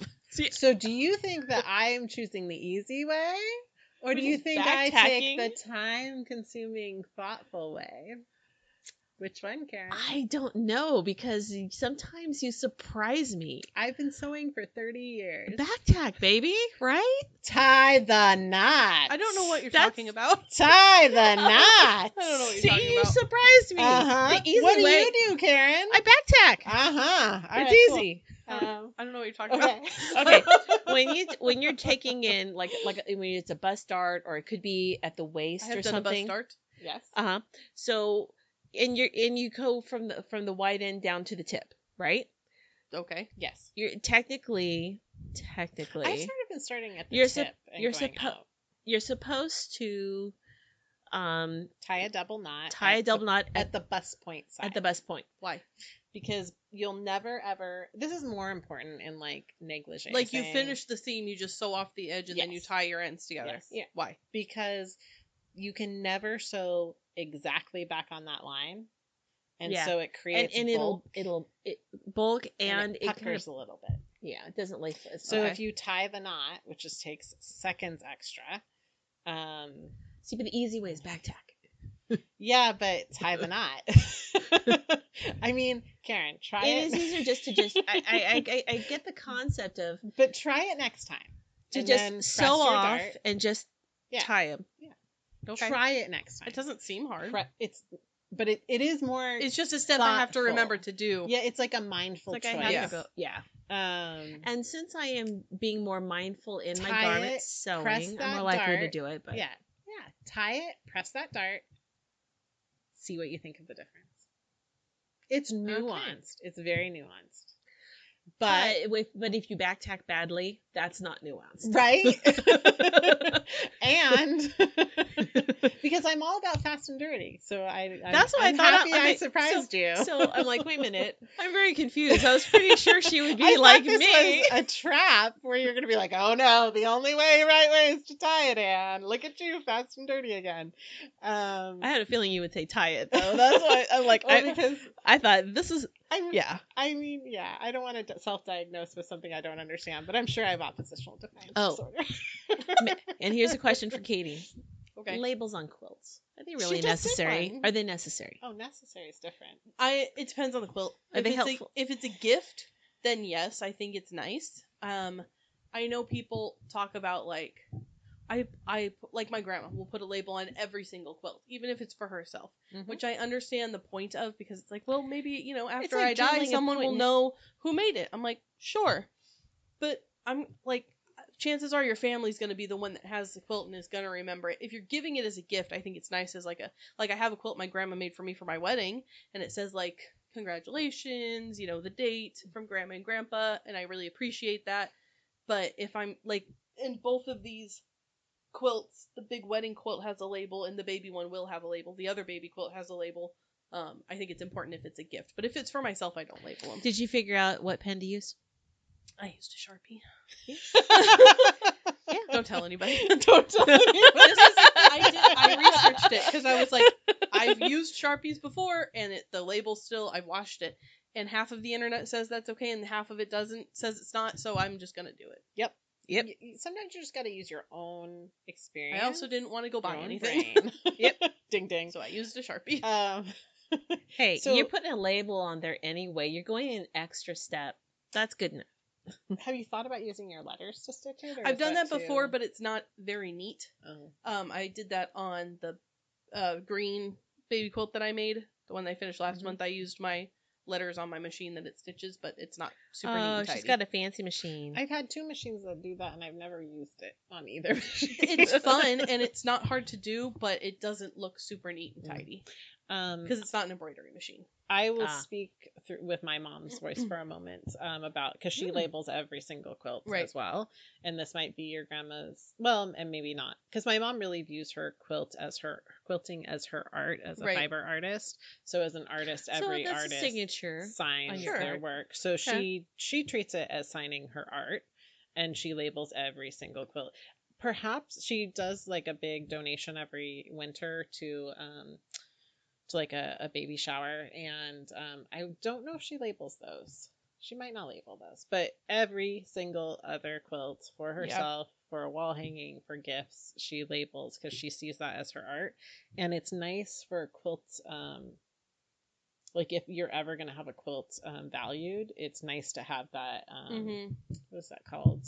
When you can like follow the line of where it came from. Right. I know. Yeah, but the quality of my quilting is not good enough to be.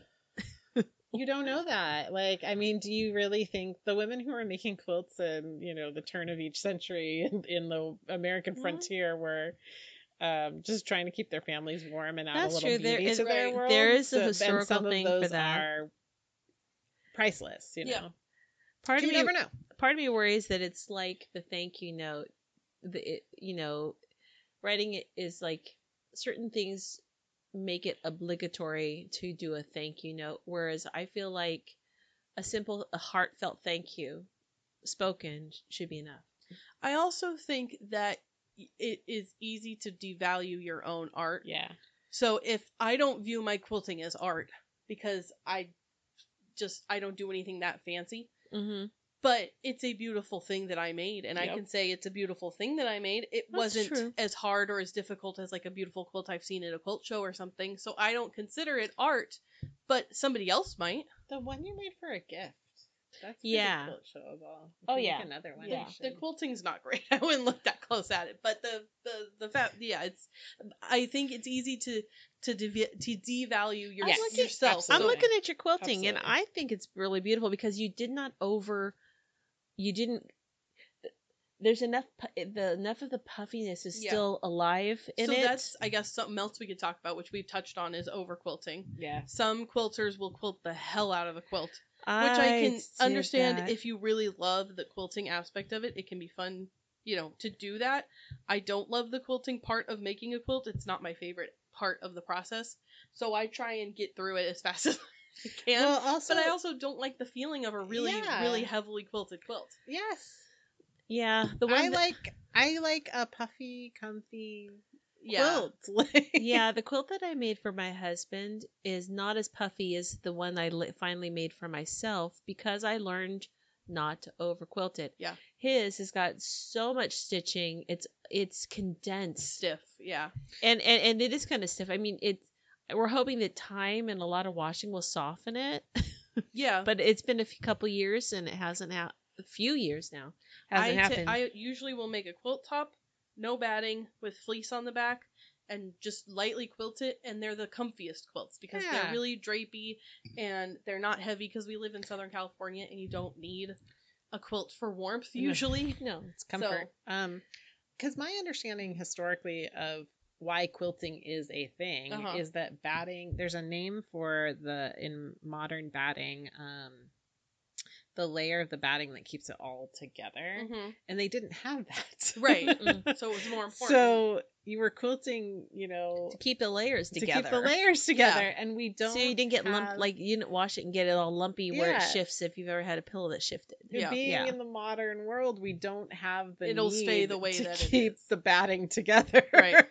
I've learned that a lot of the things that I have learned from older generations of people that I was told are rules are not actually rules. Right? They're not. I love my grandma dearly, and I don't know if she listens. If you do, Grandma, I love you dearly. Yep. But there are some things that she taught me as absolute hard and fast rules about quilting that I was like, but I don't know actually. Like she taught me how to bind a quilt.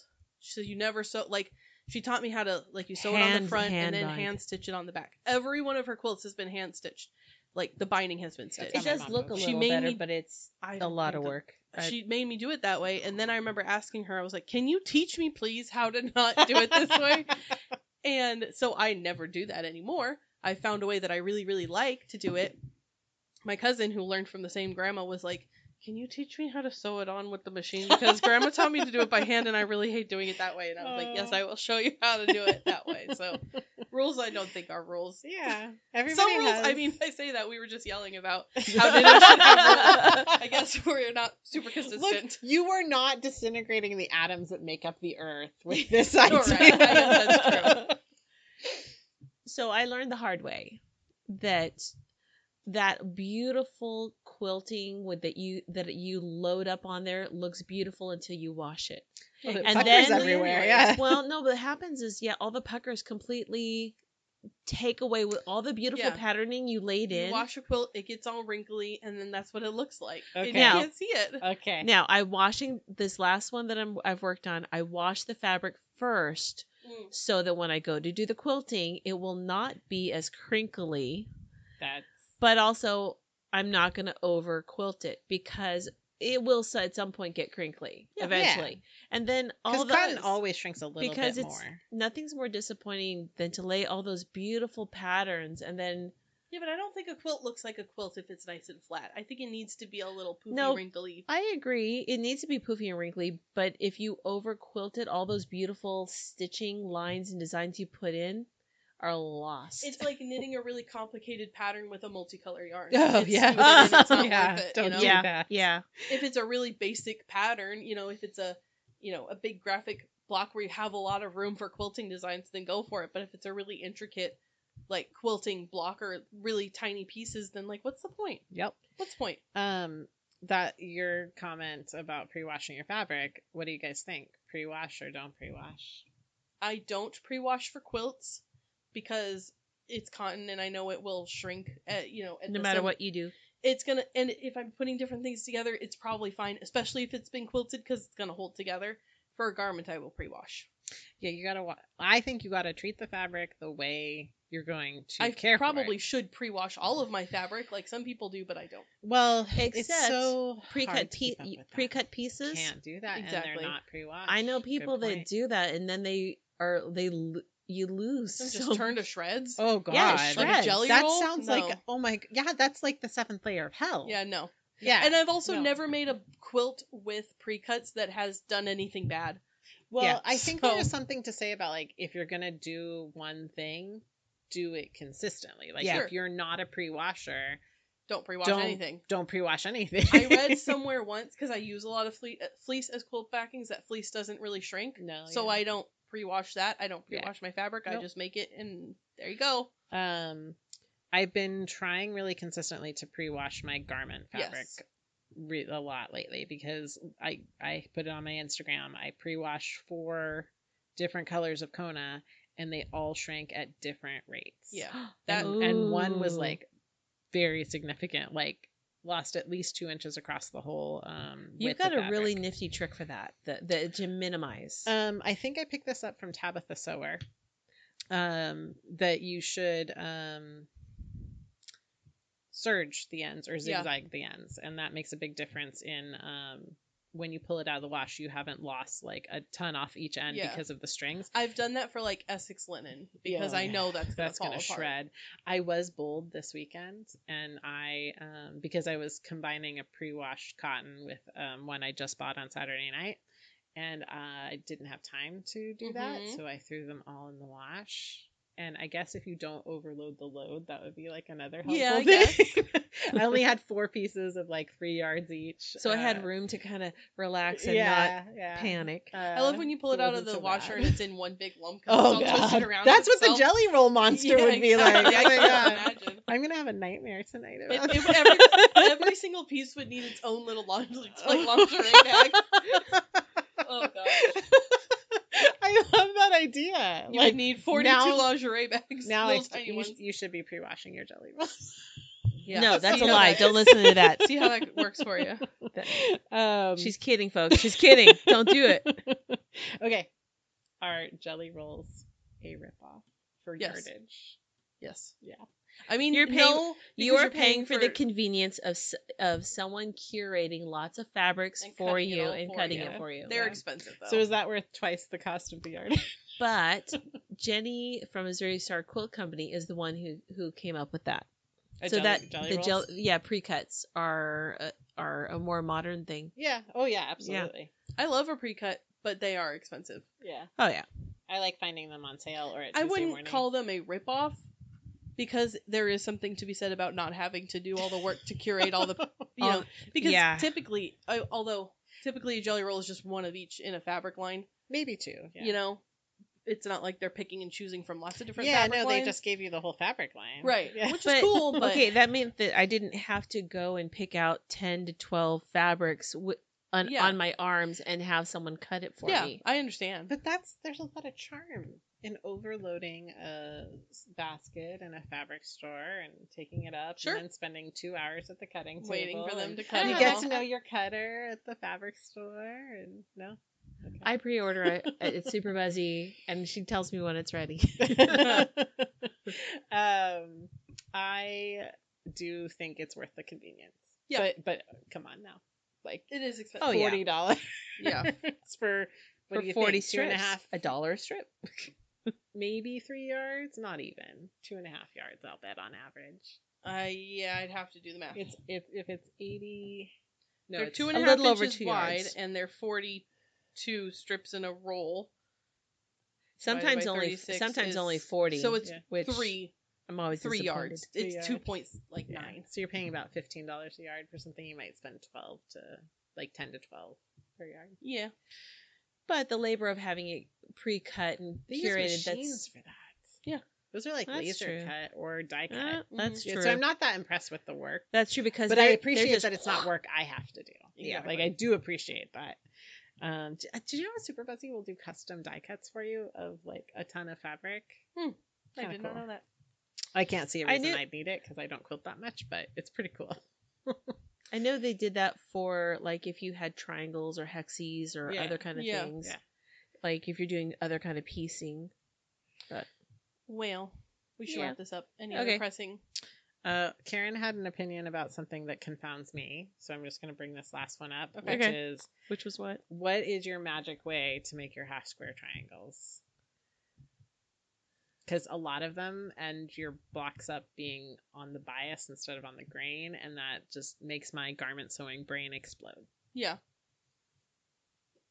You said you had an opinion. Oh, I forgot of it. Okay. I tend to do... I was going to say, I already told you the way I did it. I don't know why you're looking at me. I tend to do those kind of things. If I have to do triangles like that, I either super starch ahead of time. But starching washes out. No, but when you starch your fabrics before you cut it, the cut is cleaner and it helps hold that bias from stretching. When you sew it. But when it exists?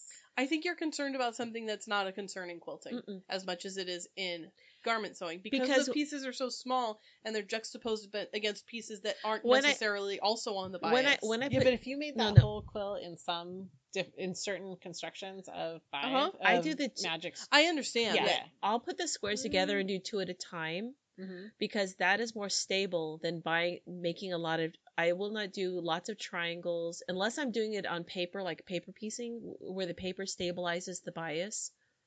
But I tried to do a crazy quilt, and I knew nothing about quilting, and it is crazy because it puckers all over the place because I didn't know about angles and bias. So if I have to do... Wait, were you free piecing a crazy quilt? Yeah. You always have to foundation a crazy quilt. Foundation fabric is usually Here's something that's really going to really mess up with your mind. I was piecing it next to old flannel sheets that I'd cut up. Oh, that's fine. No. These were used sheets. I still think that's fine. That's what quilts are made of, used fabrics. Yeah. The quilts I'm not talking backing. I'm talking mixing cottons with there's nothing, especially in a crazy quilt. That's where it gets its name. Oh yeah, it was crazy. Yeah. But no, failed to offend me. So I will do the 2 at a time where at least it's not when it's being sewn, it's not being sewn on a bias. Well, it is being sewn on a bias. Katie described as the 2 at a time, but when her blocks were done, the edges of the blocks are grain. Oh. It's not just where you cut them sideways and then the edges of the blocks are biased. Yeah. So it's not just the edges that matter. It's the way the fabric. To me, a lot of that has to do with the pressing. When you open it up and you press it. Anne's concerned about after the fact. Yeah, when you have this quilt finished and it's all biased. Oh, see, I would have to finish more things and wash them to find out if it's going to... Okay. Because all I can imagine is a biased dress. But the quilting holds. But it's quilted onto a solid backing. That is on the grain. That is on the grain. And that's what I'm saying. I don't think it's as big of a deal as you think it is. Because the quilting stabilizes. Think about that free motion. So maybe you should quilt the hell out of it. Free motion is that. If maybe it's a that. based block, then yes, I would quilt it more. There you go. All right. I mean, and if I make a mistake, I'm just going to so add many things. When I make a mistake, I just add more quilting. Yeah. Okay. Yeah. Like Kate Fassett, add more colors. Yep. You don't think your colors go together? Add more. Throw in one more. Maybe not. Yeah. Oh, I don't really like his design aesthetic, but I love that idea.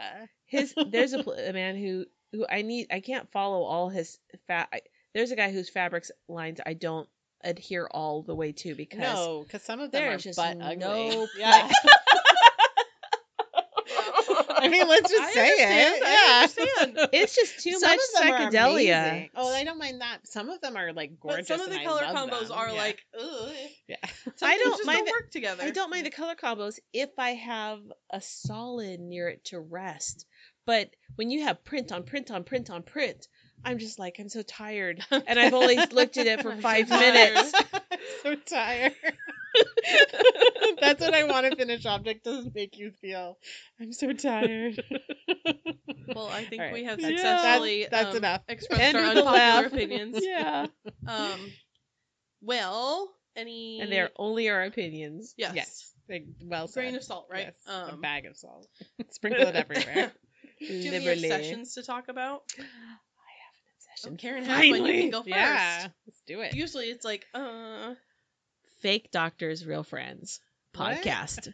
I don't know what that is. Okay. Oh, wait, it's Scrubs, right? It's Scrubs! Yes, that is a very good podcast. Kevin listens to it more than me, but yeah, it's good. Their most recent one, they had Sarah, who played Elliot, on there. Okay, so I did not know. You're a first name basis. Okay. Yeah. I did not catch on because when I first started watching Firefly Lane, I didn't know who she was. Oh. She plays on. She's second Becky. From, Roseanne years. She was on Roseanne? Yeah, she played the second Becky. And then when they brought it back, they have they honor that by giving her So she's a role. A child actress. Well, probably teens. Teen. Yeah. Interesting. Yeah, so Anyway, carry on. Because we discovered Scrubs. We love Scrubs. Wait, this is new to you? You're so lucky. I know. Well, we're happy for you. I know. We're 20 years later. Skip the end season. Skip it. I promise you'll be happier if you skip it. Now I'm going back and watching Firefly Lane because now I'm like, oh, it's Elliot. See, I don't like what's her face, Katherine Heigl. I don't like her either. So I was skipping Firefly Lane because I don't like Katherine Heigl. I don't like Katherine Heigl, but I ignore her part, and I do like Sarah. And I like Sarah. I like the actress who's I can't think of her last name either. So. No. Anyway, so yeah, I just think it's hysterical that Jeff, what's his? Oh, I'm horrible these names. I know Jeff, Donald. What's his name for what? Don. Yeah. Okay. Whatever. I knew somebody went to school Jeff with him. and Donald. And Donald has 6 kids. Like, where do these people have to? Well, he's been acting for a long time and pretty successful at it. Donald Faison. Donald Faison. Who is cute. The previous earlier last week's. That's Clueless, right? Yeah. Yes. Okay. Yeah. He's so cute in that movie with his So, braces. You gotta listen to the episode from last week because they drive all around Hollywood and they visit places that they first lived where they first moved there and places where they they talk about all the different projects they've worked on while living in Hollywood. Like Donald talks about how when he couldn't wait to get there and live in Hollywood with all the big stars, and then he realized nobody who's big lives in Hollywood. I know. Only the poor people who are around. The poor actors who just get there who can't afford to live elsewhere live there. Anyway, so does that mean he lives in Santa Clarita? Because that's where a lot of them live. I don't know. Possibly. And stalking Donald Faison. Yeah, I knew somebody who went to high school with him who works in the industry. She had some fun stories about him in high school. I can't remember any of them. I just remember that detail. That she had high school tea to spill on him. So that would be my thing is the Fake Doctors Real Friends podcast. My heart is so full that you're like watching Scrubs for the first time. Katie? I have two. The first one is James and I every night will sit down and watch one episode of something with Gordon Ramsay in it. That's been a whole. We've been doing that a lot. Guy, right? So we started with Hell's Kitchen. James was watching it on his own, which I'd never really watched, and I was sort of like in and out while he was watching an episode, and I was like, "This is so cheesy and dumb." But then I sat down. Stressful. Hell's Kitchen seems so stressful. It is stressful, but it's very fun. Okay. So we were watching Hell's Kitchen, but yes, it is stressful. So then we switched to Kitchen Nightmares. Yes, we've been watching that which is less stressful. Yes. And it is also very fun. Very formulaic. I love it. Yeah. He also has a show. How it's gonna go. Yep. He has a show called Hotel Hell, which is harder to find, and I can't find it streaming anywhere. But it's the same concept as Hell's Kitchen, where he goes and stays at a hotel, and it's like, oh, this bed is dirty, whatever. They teach the food's horrible, whatever. But it's just so wholesome because he's so mean, but then you get little snippets of him being nice to people, and it just warms my little heart. And also, he's such a troll, especially on Hell's Kitchen. He'll do these challenges and fake people out, and you can tell just by the look on his face that he's so thoroughly enjoying messing with these people. It's so fun to watch. It's been a slow warming to Gordon Ramsay, but yes. I think he's adorable. He's very fun. I'm really enjoying Kitchen Nightmares. They watch it a lot without me at home, so the one I caught most recently. Do you guys remember that crazy bake shop? Amy? Yeah. Yes, that's the best episode. So, Amy's Baking Company. But then the next season when they come back and they're trying to have a web redemption for them. Yep. And they're just amped up even more. Horrible people. That is such a good episode. Gordon Ramsay's here's the footage we didn't show you guys. Which show was it? Kitchen Nightmares. Kitchen Nightmares. Yeah. Kitchen Nightmares, is that the one where they try to help people? ABC. Yes. To be less nightmarish. Yeah, your restaurant's gross, or your food is gross, or you need help with whatever. You need to refresh, redecorate it, clean. You need to da da da da. But this lady is just insane, and her husband is the biggest instigator / I'm gonna look it up just for that. She's not good at cooking. So she has a bakery? Well, her she's good at baking. Good, yeah. Oh, but she's also the chef. Yeah. So the people's are my hamburger is gross, and then he gives it to the husband, and he's like, "Don't you insult my wife's food? Get the hell out of here!" And nobody tells the lady that she's doing a bad job, so she thinks she's is the best. Being mean when they review her, even though they scoop a raw meat on there. But most bakers will say that they're not chefs, and most chefs she will say she's both. Yeah. Okay. A lot of chefs hate dessert. Yeah. They hate trying to make dessert because that's not their thing. It's a whole different. It's a whole different type of different set of chemistry. Yeah. Than I don't want to spoil what happens in the episode because it's so satisfying. But that is a good episode. Yeah. So our favorite thing is we watch an episode and then at the end we Google it, see if the restaurant's still open or not. That's good. The majority of them are not. But also they're 10 years old. Right. Exactly. It's a 10-year, especially after after this. There was an episode at the Greek in Ventura. Yeah, I haven't seen that one. They're still open. Yeah. I think they have new owners, but. I think, it didn't help the people who owned it at the time with the scuttlebutt I've heard around town. It is very fun to watch. The thing I love about Gordon Ramsay is side-by-side of how he speaks to adults versus how he speaks to children. He also does MasterChef Junior. Yes. It's so cute. Adorable. It's very wholesome. Sweet with kids. You can tell really fostering a love of cooking with them. It's lovely. You can tell how awful would it be if he's just there to destroy their dreams. Well, he is a monster to adults, but mostly adults deserve it. That's what I'm saying. Yeah. He's a really good judge of character. Yes. Because he will just rip people to shreds, but then he can tell the people that actually need help versus need to be yelled at. He's super kind to the wait staff. Yes. Like in that Amy's Baking episode. Oh my god. They give if you eat at this restaurant, you leave a tip on the table. The owner takes the tip and doesn't give it to the waitresses. What? And so Gordon Ramsay hands her a bill. It's probably 100 or something. I know. He took it out of his little pocket. This is for you. And I'm like, oh, Gordon. Okay, because you know that. Okay, if you go to a restaurant, you get taxed on what your tips should have been, whether you got it or not. Well, they were being paid hourly.